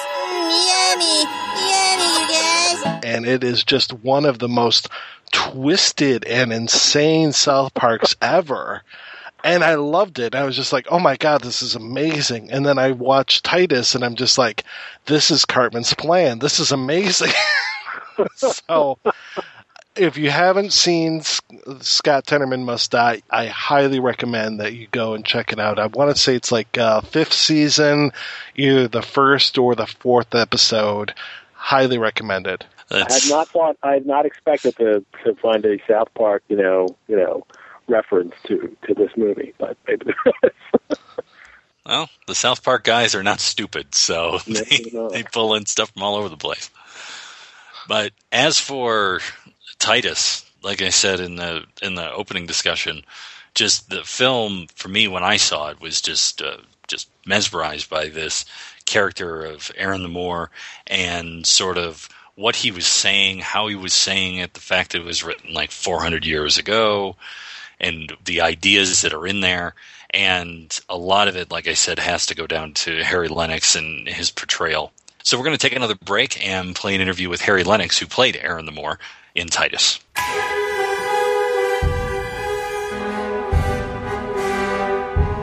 How did you get into acting? More or less. I remember, from the time I was in elementary school, we would do little spring presentations and so forth. One of the first things I ever saw was my brother Larry, do a role, a little skit. I think I was in 2nd grade, he was in 8th grade. It had a lasting impression on me, and then I wound up doing some of those plays as an elementary school kid, but very tangentially. I wasn't terribly interested in pursuing a career in acting until high school. I think in my sophomore year, I did Guys and Dolls, and some professional actors came to see it and thought I had an uncommon potential and said something to my director at the time. And I decided from that point really to pursue it seriously and to study it. So I would say I was introduced to it while I was in high school at a preparatory seminary. And that, at that point it became kind of a serious discipline for me. And obviously when studying acting, you're going to come across Shakespeare at some point and get into it. And what is it that you think it is about him in that work that still endures? Why is it still around like 400 years later? Some level, it's sort of like a DNA thing. I think it's genetic on some level. That is to say, I think the language itself has rhythms in it that somehow he tapped into, that for English speakers and English audience, it just fits into a groove that seems undeniable, seems inevitable. And I think the iambic pentameter and the skill at turning a phrase and being able to encapsulate within relatively few words, really, the entire scope of human emotion in a way that only music can do. But this is, in some way, the language of the mind, the human mind. And I think he's done it insofar as I can tell, better than anyone else has done it, or certainly as good as well as anybody else has done it. So I don't know why him. There's always been that theory that if you put 1 million monkeys in a room with 1 million typewriters, eventually one of them would come up with the complete works of Shakespeare. I don't know if that's what happened here, but he had something quite grounding in his language, and I don't know how he did it. I guess if I knew what it was, I might be able to replicate it, or at least make some sort of a profit from it. But he's a genius. So who can explain genius, really? Yeah. Well, as for you, do you remember what it was, what play, what part that really got you interested in his work? I think it was Mark Antony in Julius Caesar. That speech, of course, the Friends, Romans, Countrymen speech is iconic, obviously. But it's something about the rhetoric of it. There's something about his ability to both tell the truth and also win a political battle, as it were, at a funeral oration. There's something about the duplicity of the language, if you will, or at least the double entendre of the language, that the sort of acrobatics of Mark Antony's rhetoric, as distilled by Shakespeare, that spoke to me very early on. I must have been 14 when I learned that speech, just because it's such a cool speech. And you can almost immediately arouse anyone's attention in delivering it. So that was probably the thing that got me into it. And then, years later, of course, I would see a lot of the other plays. Olivier's Hamlet, done as a film, his Henry V. Olivier really was a big influence on me in terms of Shakespeare. And then I graduated, so to speak, from Olivier to Richard Burton. And I think he actually is one of the most underappreciated performers and, what's the word? Interpreters of Shakespeare. I still don't think people quite grasp his complete mastery of it. There's a little-known film, not even a very good film, which is called The Prince of Players. And it's Laurence Olivier and John Derrick, and they played the Booth brothers, Edwin and John Wilkes Booth. And in that film, Burton does 4 or 5 Shakespeare characters, and they're each distinctly drawn and each masterfully delivered. So, I just, it's listening to people who I admire doing it that really inspires me to do it and try to achieve that same level of efficacy. In a lot of ways, it sort of seems like Shakespeare, to put it in musical terms, is maybe, he's not the Great American Songbook, but he's standards, like in jazz or maybe in classical, like everyone has to play certain Bach pieces or Beethoven pieces or something like that in order to be considered, a great artist. Do you think that's sort of the case? I think for theater, yes. I mean, he's not the only one, obviously, but, you mentioned Bach and Mozart, Beethoven, of course, there's Chopin, all of these people. Now, I think that if you play one of those great composers well, you can pretty much play anything well. I mean, none of it is easy. Shakespeare, of course, I think is if you will, the Bach or whoever is the exemplar of great piano literature, maybe Chopin. Shakespeare is that for theater. But then you have Bernard Shaw, you have August Wilson, you have Pinter to some extent, even though he's a minimalist. It does require some skill, but Shakespeare, I think, is the guy. I mean, you can go on, discuss people like Marlowe and Dryden and these other people, but I think that Shakespeare has the most rigorous demand, frankly, because he's got a lot of volume. As for Titus, how did that come about for you? I had gone to New York and met with a gentleman named Jeffrey Horowitz. He's the artistic director at Theater for a New Audience. He sort of built the theater from the ground up by himself, took an insurance settlement, and invested it completely in this thing. And he sort of became a supporter of mine when I went out for the first time to New York to basically audition. I was in 1992. Actually, I had auditioned before, but I went out to move there in 92. And he had seen me before, and he had me come in and meet with Julie. Actually, we met for tea down in the Village someplace, not too far from her house or apartment. And we talked about her work and talked about my work, and she gave me an audition. I went in, and she had offered the part, I think, to another actor, and he thought that the part was racist in some way. And that gobsmacked me, because this is an actor who had done Othello, which is far more objectionable, as far as I'm concerned, on matters of race. Whereas Othello is a kind of savant, at war. He's somebody who's deficient in many ways, easily led by the nose, as Iago has it. Whereas, and Aaron is not. Aaron is the master manipulator. He is the person who's the kind of man behind the curtain of Oz. And I thought that the potential for playing a character who's so deeply proud of his origin and his race and what that means in a society which is hostile to him is quite interesting. It makes very interesting statements about race, makes very interesting statements about religiosity. But Aaron believes that, he says that this before all the world do I prefer, and talking about his own son. And he's willing to risk life and limb and to really sacrifice everybody else for it. Anyway, I told all of these things to Julie, and I think that she saw in me someone who could invest it with the kind of passion that she has for her directing. And I'm a pretty dutiful actor, and she and I developed a great friendship during that experience. And so we did the play in '94, or was it '93? '93 or '94 in New York. Small little production. A lot of people came to see it. Peter Jennings, of course, the late anchor for ABC World News, and Al Pacino came to see it. A bunch of people from The Lion King, eventually who hired her to direct the Broadway version, came to see it because it was a cause célèbre for a little while, at least in the Shakespeare circles. And it was a great honor to work with her. And years later, she remembered me when the film came around. Originally, the role was going to go to Sam Jackson, who's, of course, very celebrated and a skilled actor. But he wasn't able to do it because of scheduling, and I got the call. So I was thrilled, and I'll never look back with regret, even though I must tell you that while we were doing the stage play, for no money, more or less, ER was casting, and they were just a pilot at the time, and I was one of the two actors that they wanted to call in to screen test. It was Eric LaSalle, who wound up getting the role, and me.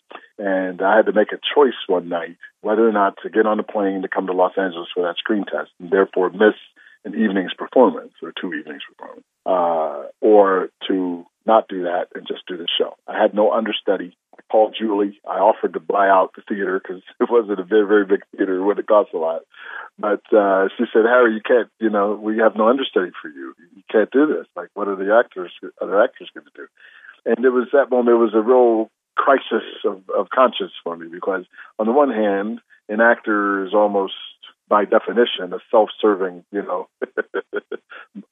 performer. On the other hand, an actor is a member of a company. And that was a very, very valuable lesson to me. And I know, had I done the screen test, I don't think I probably would have gotten the part. Eric was great in that part. The other side of that is I know I wouldn't have been able to do the film with Anthony Hopkins and Jessica Lange and my good friend Angus McFadden. So in exchange for a lot of money and job security and that sort of thing, I was able to have an experience that I otherwise would never have had, which was a dream come true, to be in Rome working on Shakespeare with the greatest actors in the world, with the greatest director in the world, in my opinion, was something that may never happen again. So I think I made a pretty good decision there. Well, I'm glad you did, because I think that you just do a masterful job in the film, and sadly I didn't get to see you on stage. But how did it evolve between the two? I mean, the film is so much everywhere and nowhere. It's today, it's yesterday, it's 1,000 years ago, and it's tomorrow in terms of its design and everything. And was it much the same with the stage, or did she really infuse the film with something new in that way? It's one of those. It's a great question, because I'm not sure if the play evolved. It didn't, but Julie evolved and I evolved, and the characters, the actors changed, and so forth. I was the only actor that came from the stage to the screen version in Julie's mind, so I can tell you that there was a lot of consistencies with the device she used called the penny arcade nightmares, which is sort of those extrapolations of the distillations, if you will, of a moment, a psychological moment that is dramatized by Julie in a film, framed in a kind of window. Those developed in the theater. She had those there. The idea of using branches for Lavinia's arms and a ribbon of blood coming out of her mouth. Those originated in the theater. The things that changed, of course, was largely the costuming. It was far more developed, and the scenic backdrop of Rome itself. It becomes a kind of character in the film. You have what is, in my opinion, a perfect example of the second world. We talk about the first world and the third world. Rome, to me, is the second world, if there is such a thing. It is a collision of time, of tradition, of modernity, and of a kind of amorphous self-discovery in real time. What is Rome, now? I remember sitting in a bar in Rome, and there was a man who said, rather glumly, as he was drinking his coffee, he said, Rome is ancient, the old Rome does not exist. So basically, he said in Italian. I can't do the exact translation. He said, "Rome is an old city, but old Rome is no longer here." And I thought to myself, that's perfect. That's an excellent description of this place. So I think that city became a kind of catalyst for what that production wound up being. Of course, you've got the genius of Anthony Hopkins on it. You've got Jessica Lange, who in a stunning first performance in Shakespeare. She had never done Shakespeare at all, and she was able to deliver that. And you've got Angus and Alan Cumming and all of these other tremendous actors. So I think that we upped our ante with the casting, and we were able also, while the stage actors were great, who is Anthony Hopkins, but one of the greatest of all time. So he's going to raise the level of the game, and we all had to rise to the occasion, or we would have wound up floundering. One of the things that you brought up earlier when you were talking about, the character of Aaron the Moor, and you did touch on the race issue. And the other thing that I find interesting with him, and you talk about how he's this sort of behind-the-scenes schemer, and I sort of see him as the prototype for someone like Iago in Othello in that way, and was wondering for you, sort of, how did you come to understand and blend these things and be able to play it? And the way you do it, I mean, it must have been fabulous fun for you to play such a character. I mean, I watched that monologue that you give when they're going to hang you at the end, and I can feel it, that this must have been such a great piece of music, as we were talking about earlier. It's a great question, because the development of that monologue was purely a function of rote rehearsal with Angus McFadden on drunken Roman nights after dinner. So every night after, he would say, "Man, you got to show me the devil on that day. You have to scare the hell out of me. You have to make me have a sea change for my character." That's what my character needs. Actors are always going on about what they need. So, but rightly so, because that's legitimate. But I kept rehearsing that scene with Angus, and it kept doing it over and over again. And somehow the music revealed itself to me over the course of rote delivery. And, but it was a liberating experience. I have to tell you, just being able to give that kind of black power monologue was something that I think it would be hard to find today. We're in a time when people are breaking their necks to play butlers and slaves and servants. And here's this man who can't wait to take down the society that has brought him to Rome in chains, and to dismiss it all because it doesn't speak to his experience and his view of himself. So yes, it was absolutely a liberating experience for me. I just watched it again today. It just shakes you, I mean, when you consider the character, I mean, did you find, and it might be an odd question, might be a stupid question, but as you were saying, sort of this black power thing, did you find pieces of Aaron in, other experience or in documentary? I mean, I get the feeling of maybe like Malcolm X or something like that, like looking at that and understanding that feeling. And I know it's also in the text as well. Yes, I did draw from some of my research on, some historical figures. Malcolm was a big influence on me early, so I know that some of that was in there. I know that some of Stokely Carmichael and that kind of, the Black Power movement of the 1970s, that had a big impact on me. So, there's no way really to take that out of it. Is there anything else about Titus that you want to highlight before I move on to ask you some other stuff? No, I think it remains artistically, though, the highlight of my film career, and in many ways of my theater career, since I did both. Being able to work with a singular genius like Julie Taymor is, not something you're going to be able to do every day. She took, quite a hammering with all this Spider-Man stuff, but that in no way is a reflection on her. That was a reflection of people who left her out there, to twist in the wind. I think that as time goes on, we're going to recognize what a great contribution she has made to worldwide cinema, worldwide theater, worldwide opera. So she's an American treasure, and it remains one of my very, very fondest experiences of all time. And being someone, as we talked about earlier, someone who studied in Shakespeare and has an appreciation for it, I was excited to hear that your production of Henry IV, called H4, is coming together and should be out soon for most general folks to see. And I was wondering if you could walk me through how that film came together for you. I was looking for a play, actually, for some Shakespeare that I thought could speak to an experience that was relevant. Everybody has seen a lot of the other, the Romeo and Juliet and all of these. They've been done many different ways, many permutations of a lot of those things. I enjoy them. But I wanted something to really, I talk a lot about images in the media, what black people look like in the media, what messages those send. But what is a story that actually has resonance to the African American, if you will, I prefer black experience?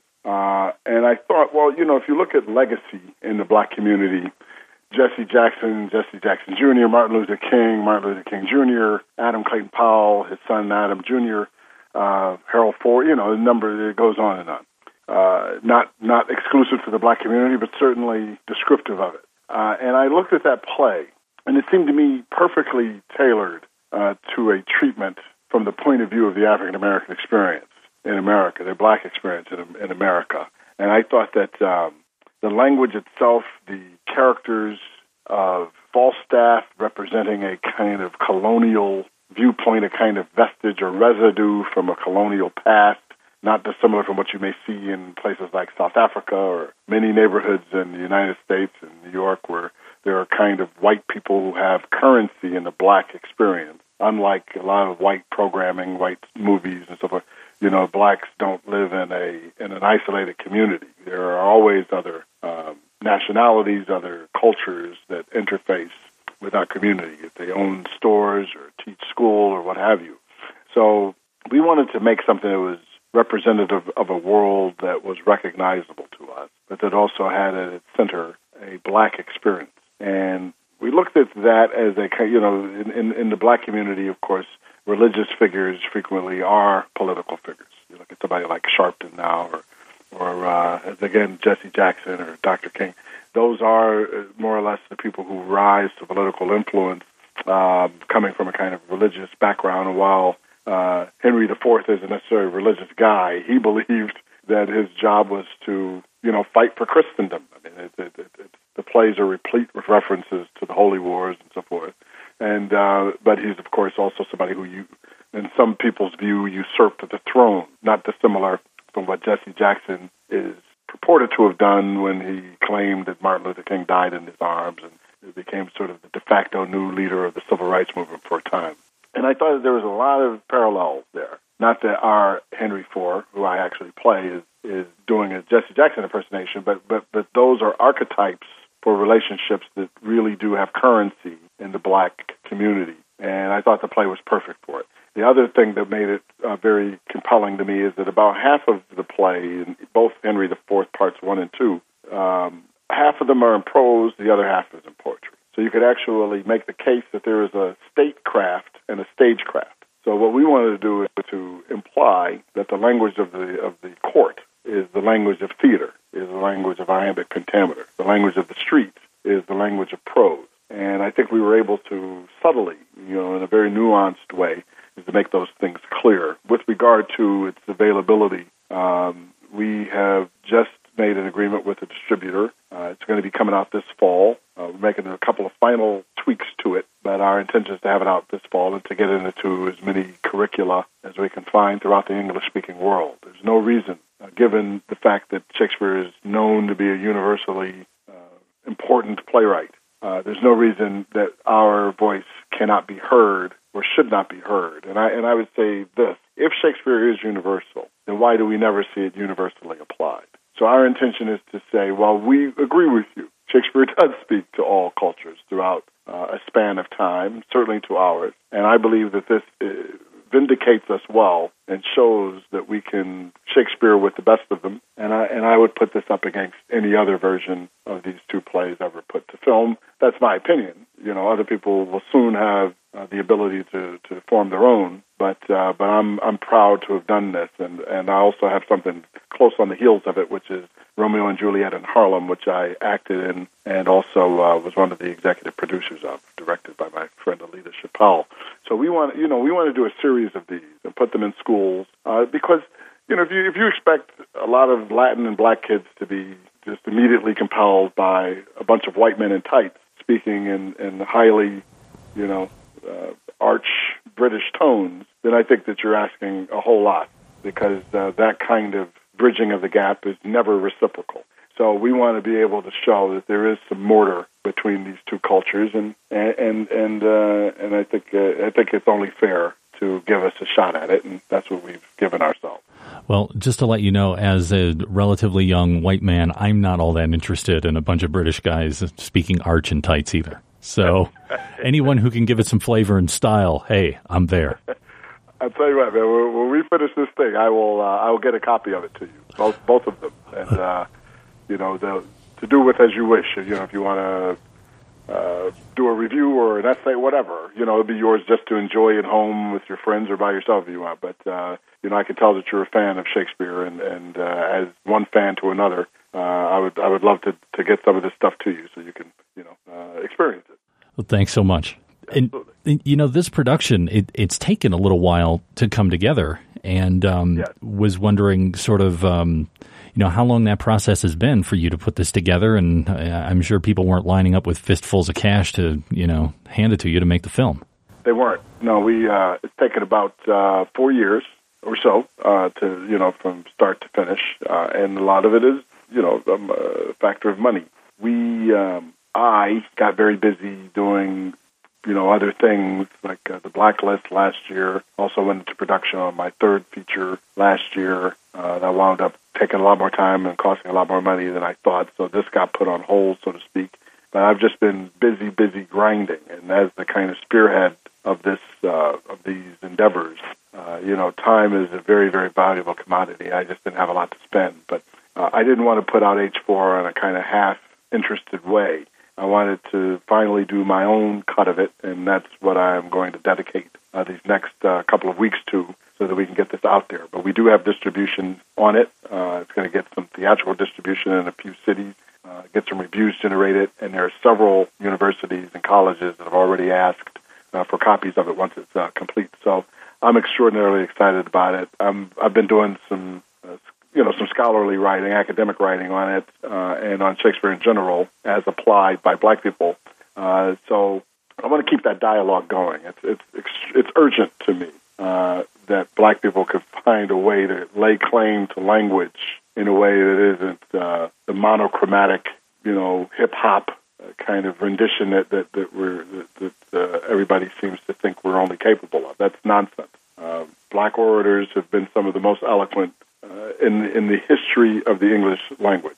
So that's, as I said about my regard to Shakespeare, I just want to show that that's true, that he does apply to us, that we do apply to him, that language is a living thing, and that it can be approached from different eras and in a different way, and still made to seem natural, and still made to seem like that it's saying something that is important to people. So that's my goal.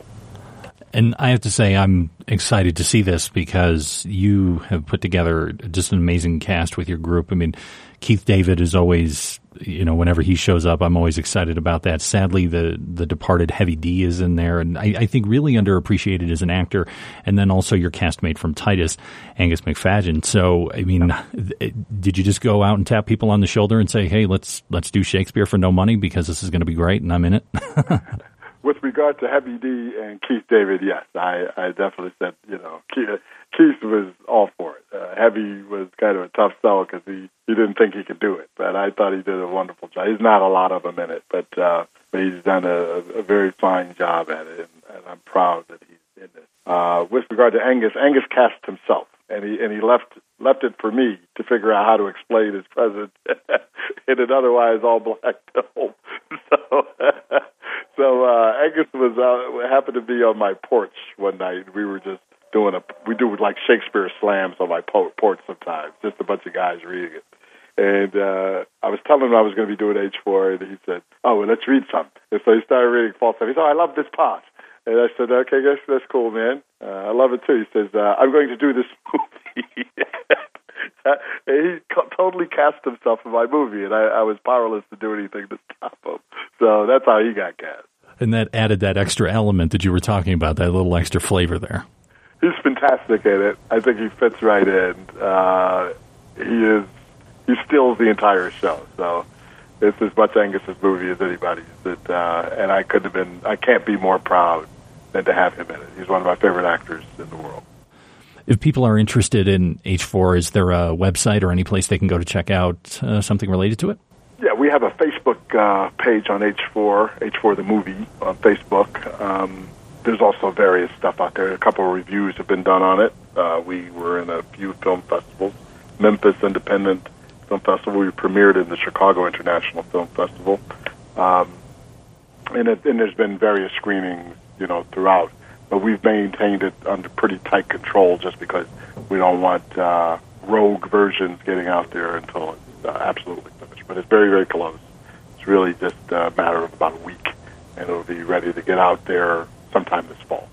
You brought it up at the front end, and just wanted to ask you a bit about the Blacklist. And my co-host, Mike White, who couldn't be with us tonight, was wondering if your character name as Agent Cooper of the FBI was some sort of nod back to Twin Peaks. I don't know. I never actually saw Twin Peaks. I'm not aware of who that character may have been, but you would probably have to ask John Bokenkamp, who wrote the character. So I couldn't say. Okay. But as for the Blacklist itself, how has it been for you? And we were talking to Tom Noonan recently, and he said that it was a bit of a surprise that it kind of took off as well as it did. Oh, I think it surprised everybody. Freshman out of the gate at what was at that moment a sort of struggling network.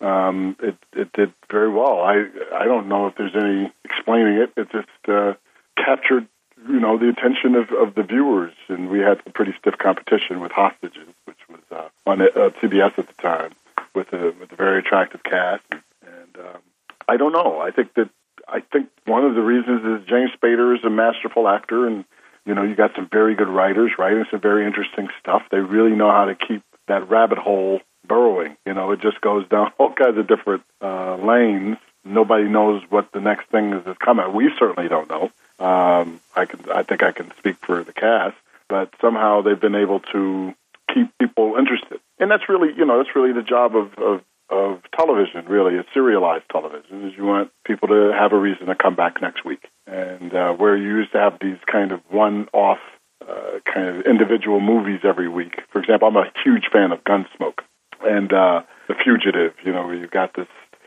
character who is consistent throughout very many episodes, but the story changes, the storyline changes each episode, whereas this one kind of goes down one path, circumnavigates around another path. So you got all of these kind of concentric circles, and that's very interesting. It's a really interesting take on it.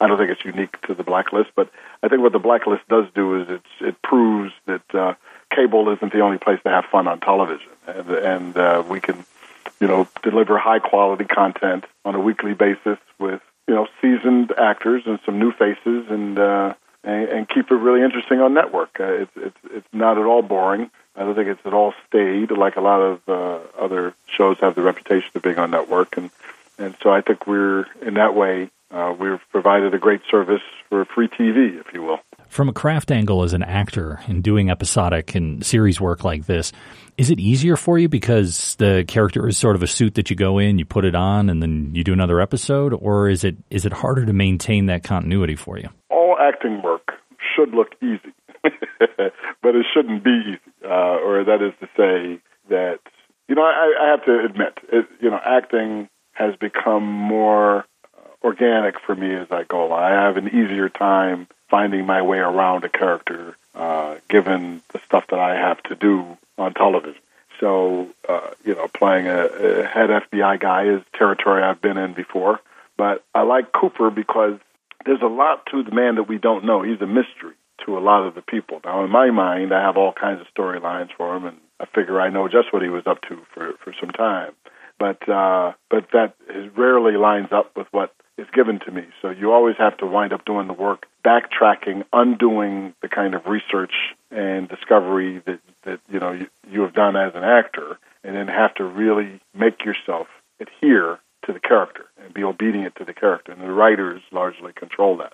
So most of my work is undoing presumptions of my own making on this thing, and that's very interesting. I like it. I've never been bored on this show. I learn more about Harold Cooper every time he has something to reveal, and it's been very enjoyable. It's only been 1 year, so it's far from being boring at this point for me. I've not had all that much to do yet. I'm grateful for what I have done because I think it's been very compelling. It's very interesting. He's a very interesting man. How does this black man wind up as the assistant director for counterterrorism of the FBI? I don't think it's affirmative action. There must be some reason that they picked this man to do this. It's really not a political office in that sense. So he's got to have a lot of information. He must know where a lot of bodies are buried. He must have a lot of things under his sleeve. And he must be a pretty good company man in order to win the trust and the confidence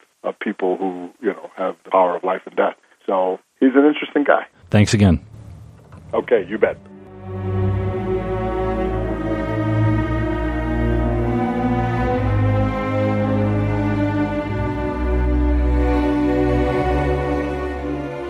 Thanks to Harry Lennox for coming on the show.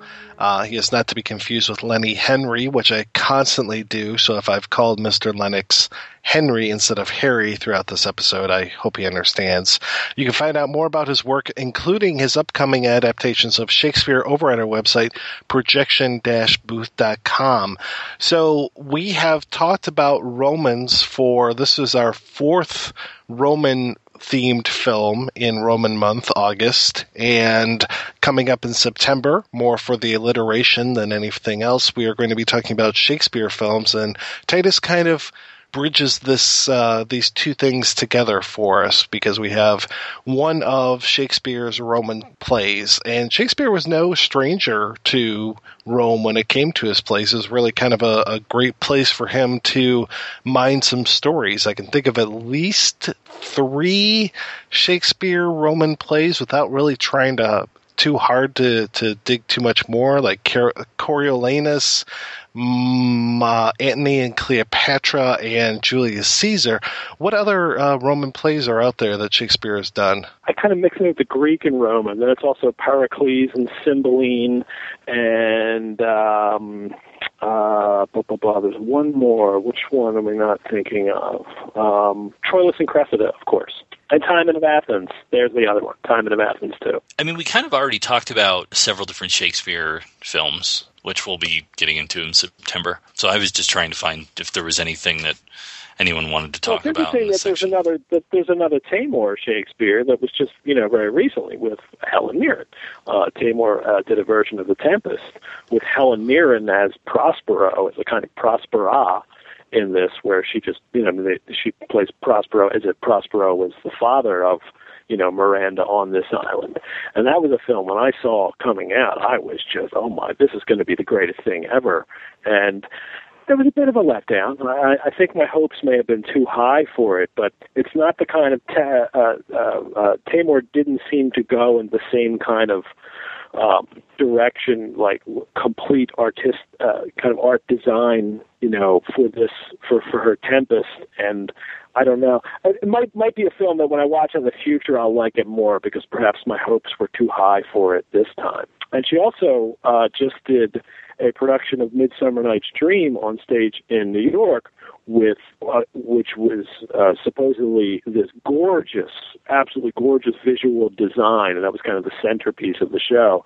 And she has filmed it, and not as a dramatic film, but they filmed the stage production itself, and that'll be available later this year. So I imagine if there are people who like Titus, that this look at her Midsummer Night's Dream visual design will be just as exciting. Yeah, I tried to watch The Tempest, but I was just not in the mood for it. It takes a lot for me sometimes to get past the language when it comes to Shakespeare. It's like, I think the language is beautiful. I love the way that it's written. I love the way that it sounds. But sometimes it feels like as I'm listening to Shakespeare, it's like if I'm listening to someone speak Spanish. Like, I can't really appreciate what they're saying so much as I'm sitting there translating it in my head. And eventually the words get through what's going on, but that first level is always the translation. And I don't mean to sound like a lazy American, but I am a lazy American.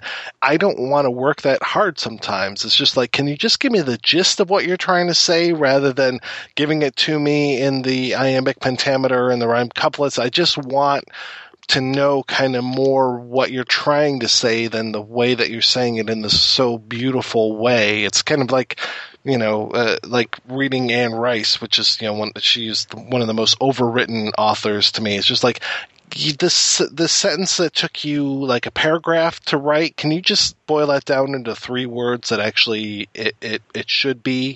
Give me the noun, the verb, and the object. I don't need all this other gobbledygook. But how dare you? How dare you not understand 400-year-old verse perfectly well? I know. When it came to Titus, I really lucked out. I had subtitles for it, and I was able to read it and watch it at the same time, and that really helped me. When I watched The Tempest, I didn't have the subtitles, so I was relying solely on my ears, and I'm just like, I'm not exactly sure I'm picking up everything that's being laid down right now. So I kind of appreciate reading my Shakespeare almost as much as I appreciate hearing my Shakespeare. I think it's more for me a visual thing than an auditory thing, which is bad because he was so into the rhythms of the language and everything. But I think having those two things together really kind of helped me out. Yeah, I read so much Shakespeare, watch so much Shakespeare that I understand it all, but that's mainly because I'm so familiar with it. I'm actually, I'm very used to reading 400-year-old verse, and I get, I understand it right away. But that's only because I do it a lot. We're not naturally inclined to understand, verse that's 400 years old. It's not just the vocabulary; it's just because it's written, in verse in this, intricate poetic way that it can be difficult to understand. For my money, the only film director, and people disagree with me this all the time, but I think that the only film director who was ever able to do it and film it where people not used to even listening to it could understand it right away was Branagh. When in Kenneth Branagh's the first 2 Shakespeare movies, Henry V and Much Ado About Nothing, at that age, when I went to see those, I knew Shakespeare, but I didn't know it that well, and I felt like, oh my God, I understand everything everyone is saying. And I think those 2 movies are brilliant, and he's made others that are okay, but not as good as those 2. And Taymor, for as much as I love this movie, she doesn't quite, I don't think, have the ability to have the actors perform in a way that we can all understand it right off the bat. And also, also about Titus is it's one of those early Shakespeare plays, and the language is a little more obtuse. It's a little more low. I mean, people actually say low in this play, and the verse isn't quite as sharp and as easy to understand as it became a little better later. I would say with the Branagh stuff, I would agree with you. I'm one of the few that strapped themselves in for all 4.5 hours of Hamlet when he did that. Oh, I love it. I love it. I don't think it's his best, but I still love it. It's his, I think he knows how to do it, and he knows how to pick actors and how to direct them in ways that it's interesting because all through the course of Shakespeare stage history, the one thing that when somebody is really when an actor is really popular, David Garrick in the 18th century, Edmund Kean and Henry Irving in the 19th century, in the 20th century, Olivier and Gielgud, the one thing they always say is the same thing. This guy speaks his lines so naturally, and everyone can understand it. And they said the same thing about Branagh. And it's interesting, when you go back and you look at an Olivier film, he doesn't speak those lines naturally. They don't sound like natural speech, and yet people at the time thought that they were. And it's the same thing all through time. So I wonder if in another 50 years, people are going to go back and look at the Branagh films and think like, wow, that's so affected. I can't, why is he speaking that way? And yet we think it's perfectly natural the way that is the thing that he has brought to the diction, to the delivery of those lines. I wanted to also throw it out there for those who would like to see other things by Julie Taymor that is not Shakespeare related. She did a biopic of Frida Kahlo with Selma Hayek and Alfred Molina as Diego Rivera. So it's called Frida. It's quite good. So you get some of the design ideas and things like that. Obviously not as all over the place, but coherent as in Titus, because obviously you're dealing with someone who was around turn of the century to about 1950. Well, she also worked with one of Ed's other favorite authors. She did a adaptation of an Edgar Allan Poe story, Fool's Fire. Have you seen that one, Ed? Oh, Fool's Fire! I've forgotten that was her. Yeah, I have seen that. It's very good.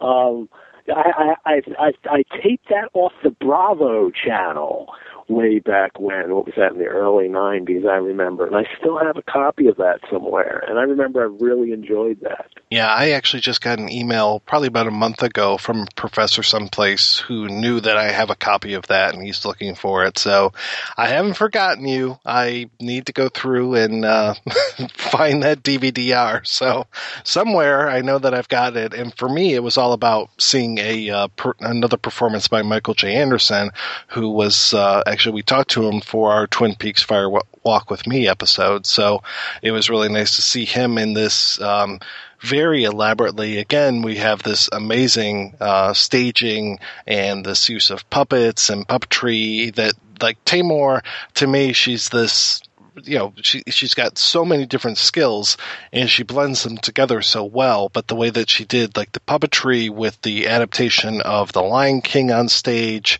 which for all intents and purposes is another Shakespeare adaptation, and I think I might be one of the people that would actually really like to have seen her Spider-Man musical. I would have liked to have seen Turn Off the Dark, but never got the chance. Nobody else, huh? Okay. No one else wants to see Turn Off the Dark. Yeah, I didn't want to see. I don't want to see any musical. I'm not in. I don't want to do that. I wouldn't put myself through that. See, I'm all for the musicals. I'm right there with, my Jesus Christ Superstar and everything. So my whole family, except me. I'm the only one who won't do it. So. Oh. But here's one. If people that like Titus and want something a little campier, but also in the horror and Shakespeare vein, I'm sure you've seen Theater of Blood with Vincent Price, in which he plays kind of an older Shakespearean actor who has been maligned by critics his entire career, and then he goes and seeks out his revenge on each critic, and he gets his revenge in a way that is in a form that is done in a Shakespearean play. And of course Titus Andronicus is used in that as well, and it's got Vincent Price and a young Diana Rigg, 1973. I think she plays his daughter in it, and it's very fun. And you got Vincent Price doing Shakespeare all through it as well. It's a blast, that movie. A 1973 Diana Rigg sounds right up my alley. We're going to take a break and play a preview for next week's show. Somewhere behind granite battlements, beyond impenetrable gates, indoors, something evil is brewing, and it isn't Elsinore beer. Here, an unsuspecting heiress has become the innocent pawn of a diabolical genius. At his command, space-age super lasers that can incinerate an entire metropolis. An army of deadly hockey warriors. At his fingertips, lots of beer. Just one more test, and then we are ready for the world. What fool dares stand in his way? Good day, I'm Bob McKay. Mackenzie, this is my brother Doug. How's it going, eh? Welcome to our movie, eh? At last, television's Dave Thomas and Rick Moranis have just hit the great white screen. These are the adventures of Bob and Doug Mackenzie, Strange Brew. That's private company business. Perhaps one of these would refresh your memory, eh? The gallant champions of truth. He's lying, all right. I don't need no machine to tell me that, hey. I didn't do it, I swear. It must be them. Justice. I think it's time the little lady and I had a chat. And the pursuit of bad guys. We will move towards Oktoberfest as planned. I can't believe it. He drank it all. Oh, no! And I will not underestimate our little friends again. With Max von Sydow. Shut up, shut up, shut up. Paul Dooley. You murdered him first. And he was already dead when I killed him. Lynn Griffin. If I didn't have puke breath, I'd kiss you. And an all-star cast. Take off, you boy. You take off, you nut. Okay. Don't miss the biggest, the grandest, the first Mackenzie Brothers movie of all time. The Adventures of Bob and Doug Mackenzie. I'd like to thank the Academy. That's it. We're leaving, kids. Come on. Strange Brew. You hoser, they wanted to see our movie, now they're mad at us. Hey, Cop, it's only a preview, eh? I didn't want to show them the best part. Okay, so that's our topic for today. So, good day. Hey, you guys. What? Take up. That's right, folks. We kick off Shakespeare September with a hearty drink of Strange Brew. I like my Shakespeare to be drenched in beer. We're going to be talking about the Bob and Doug Mackenzie film, All the Way from the Great White North, and more when we talk about this Hamlet, very loose Hamlet adaptation.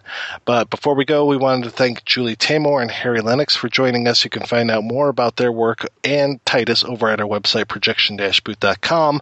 And I also want to thank our special guest co-host, Ed Pettit, for coming on the show. The last time we talked to you was you were teaching a horror film class, and we were talking to you about George Romero's Martin. So what is the latest with you, sir? Doing some Shakespeare and some more Poe stuff. I'm actually in a production of Midsummer Night's Dream right now at a Victorian mansion in Philadelphia, the Ebenezer Maxwell Mansion. I was at rehearsal today, and I'm doing that.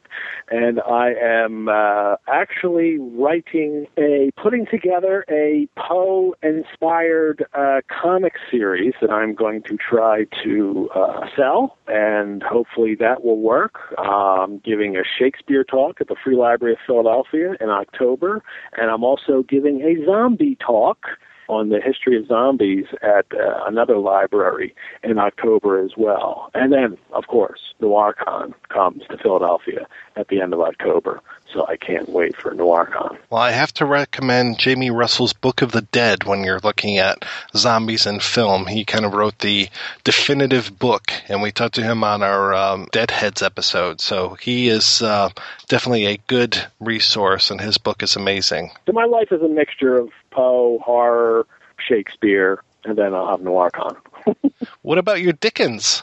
Oh, and I'm still doing some Dickens things. I do every year at this Ebenezer Maxwell Mansion. I do I read a Dickens Christmas book. I'm reading Cricket on the Hearth this year, and we have people in the mansion, and then I read to them just as Dickens would have performed when he used to read his tales to people. So I'm doing that as well. There's always Dickens in the mix, too, of course. I didn't grow this beard for nothing. Sounds good. Well, thanks again, Ed, for coming on the show. You'll be hearing more from Ed as we dive into other Shakespeare flicks during the month of September. Also, you can find out about his latest work and other connections with this week's film at projection-booth.com. And hey, there's also a link over there to the iTunes page where you can go there and leave us a review and leave some stars. And also feel free to click through and buy any of the various sundry items that we may be offering through projection-booth.com. We get a little bit from that to help support. Or if you want to make it even easier, you can hit the donate button up at the top right corner and give a little cheddar through PayPal, because every nickel in every review helps. Thanks.